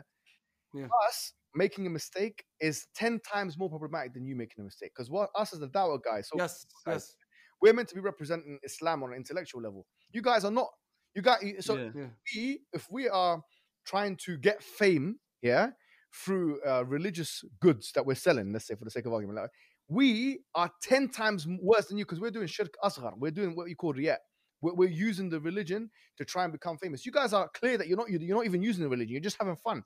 So if you guys are doing haram, yes, haram is haram. We're not going to say it's halal, but we're using the religion in a sense. That's an added problem, bro. So you guys need to tell us, check us with our intentions. This whole thing of we're here to check you guys. No, it's not. No. That's in the past. That's in the past. Bro, we're grown, and honestly, I feel like we come to you guys now. We come to you guys now to ask you guys. Honestly, you can ask even Ali Dawah and Dawah. I message them, message you too. Like, what should I respond to? These people who try to make Islam look bad and they try to bring us down. we bring you guys. And as Slim said, this made us all unite. People like this made us all unite, because I remember I did something messed up and I wanted to stop, having this this haram thing that I was doing. I wanted to stop it, and Ali Dawah and Dawah Man, they just helped me, and I felt like it was a sign from God and a sign from Allah too, to have you right now, and it's making all of us, just getting better every day, getting closer to Allah every day, getting closer to Allah every day. I also saw that I saw a video of yours that I really like. It was a video you're responding to Logan Paul about God. He was talking about God. Yes, I love that video so much, and inshallah, I really hope you do get in his podcast. But he follows me on Twitter, so maybe I could slide him a little side. I'm ready for Yeah, it. I'll DM him. I got you. Logan, I'll slide a little DM for him. Yeah, I don't think Logan Paul's ripping up Qur'ans, and I don't think it's Yeah. No. He's more open to. He was more feel open, but I think you'll be a great candidate to really represent Islam and speak. You're very educated. Podcast, bro, and talk to him. I'd travel for that, because to be honest with you, the Muslim community requires, like I said, representation. And I'm really, really I'm glad that he's paid attention, because he actually mentioned in one of his he said there's a Muslim guy, and I think he was talking about Ivan. I think he was talking about you. I think he was talking about you. He's big words, isn't it? So I think he might have been talking about me. So if it is me, then I'm happy to travel whenever the COVID allows, or if he wants me to do it on podcasts like this on Skype or Zoom, then that's easy to arrange, So if anyone listening and watching, make sure you guys go tag Logan Paul and tag Muhammad Hijab. Let him know. I feel like Logan Paul would definitely listen and be more civilized than that child, Apus. So I would love to see you guys together and talking. I feel like Logan Paul, even though with the whole boxing stuff going on, I feel like he's also really smart. Yeah. And you two also really smart. The biggest mistake Logan Paul made is that he made it a boxing match with him and what's his name, KSI, because KSI, yeah. I saw this guy actually doing a grappling match with Costa. Do you know the UFC. Yeah, UFC guy. He's fighting next month. Sunday, yeah. Oh, Costa against Adesanya. Wow. Okay, yeah. But he was wrestling. Oh, you saw Logan Paul wrestle Costa? Yeah, he was wrestling. A clip of him grappling, wrestling with Costa, and wallahi, this guy was giving Costa a run for his money, and I'm thinking, if you did an MMA match and if you learn how to put your punching and your bloody thing together, you probably would have destroyed KSI. Wow. MMA would have been different. I think that's what he wanted first. I think that's what he wanted, MMA first. Yeah, I'm trying to big him up a little bit so he can put me on the podcast. You know what I mean? No. I think he definitely has a lot of potential, and he's never had an episode where he had someone who's someone like you. He's never had anyone like you on his podcast, so I think that would be really, really amazing. I think it would be interesting too, just to see someone of the Western world, talk with Muhammad Hijab, one-on-one, talk about Islam stuff. So I think it would be very interesting, and it'll be good to reach out to a broader audience besides just Muslims, to people who are just trying to find themselves in their faith. So. Since he follows some on Twitter, after this we're gonna DM him. I'll DM him. I got you, Muhammad. And see what's up. Inshallah, he'll reply. He replied to me a couple times, but inshallah, I got you. Beautiful, bro. If you guys need anything from me at all, bro, wallahi, both of you, I'm at your service, honestly. And just brother, seriously, honestly, with everything, I'm it's knowledge with Islam, I would definitely contact you, because I always feel like I need to get it through you guys first. I feel like I look up to you guys. I look up to you. Before I was looking at it as hate, but now now it's seeing people trying to laugh at us fighting. Nah, that's not it. This is it. For a long time. Like this guy David Wood, apparently, because when you made that video about when you went on what do you call it, the airplane, they were being racist to you and whatever. Yeah, he's done plenty of videos. I mean, that guy's a clown. Yeah, he's a clown, man. And these guys have, even when you were doing that, they were attacking you. So there needs to be an intellectual, there needs to be a knowledge-based response. It's not just because content has to be. Yes. At the end of the day, it has to be. It has to be what you guys are great at: creative content, entertainment. I'm trying to say engagement. All of that, you guys are experts and specialists in. And whatever this dumb guy said about you, he's jealous, because at the end of the day, he came on your podcast. You'd never go on his, and he was using you guys because he knows that people love you guys up, and that's the reality. People love you guys up because you're real and authentic individuals, yeah. And that's what people like. People like real stuff. They don't like fake guys like him, a fraud. Do you get it? 100%. So for that reason, yeah, it's always there, and I'm happy that I have you guys as friends. And you know what I'm trying to say? Anytime you guys need a response, we're there. And my brother, appreciate that so much. Honestly, alhamdulillah. Tell Zishan we said salam. I think we've seen him around. He's here. Yeah. Zishan, he's good. He be helping a lot with the camera and stuff. I like that. That's good. Zishan, I want to say something about Zishan. Zishan's the man. Wallahi, he does a lot of work. He is. My brother. I see his production and everything is amazing. Seriously, like, I love you. I love you. What you guys doing together? I think with the webcam thing, what we're gonna do, we're gonna send you the footage that we recorded on the camera. Amazing, clearer. Because this, okay, that's good. Amazing. I think this looks a bit dead, isn't it? The webcam. Yeah. It does. Yeah. Well, we'll ask A-Post to send his footage too. I'm asking. I ain't gonna do nothing, man. Trust me. We better. He ain't gonna send it quick. Get ready. He's gonna post tweets right now and talk like a lot of crap. He's gonna talk. Have you given him permission to put this up on his channel as well? I didn't give him no permission, but I can't do it. Bloody copyright strike the guy if he tries it, man. Yeah, no, I don't know. I don't know if he's gonna put anything, but I'm pretty sure he's gonna try to upload something. So if you don't, just copyright strike him straight away, man. Yeah, he's yeah, we can do that. We honestly can do that. I don't think he's gonna upload anything. If he does, no one. Huh? You give us permission. Do you want us to take a little bit, like 8 minutes? 100%. Yes, you have all the permission. You can post everything. Okay. Yeah, you can post everything. Thank you, bro. After tomorrow, when are we posting it? When are we gonna post it? We're gonna post a trailer tomorrow, but we're also gonna put probably the full video on Thursday. So we're gonna link your channel as well too, so you can post your side of the version as well. You know. So around Wednesday, like 7-8 p.m. UK time, it'll be up. But the audio will be out tomorrow. Okay, 7-8. Okay, nice one, man. So, yeah, the audio will be out. I'll keep you updated. Yeah. I'll keep you updated. All right, perfect, man.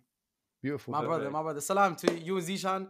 Inshallah, we'll see you guys in the UK. We're definitely gonna come there soon. Most definitely, we're gonna be there soon. Inshallah. 100% this year. This year. Give 100%. A bicep. Let me see a bicep. Me. Hey, yes, yeah. It's not. Hey, yo, I would love to see a boxing MMA match. Logan Paul and Mohammed Hijab. Hey, yo, Mohammed too big, bro. No, man. I seen you what you did to Jedi. You scared him. No, Jedi's not. I saw that, man. It was so funny. My brothers, I'll text you. Send us the footage whenever you guys can, then, all right?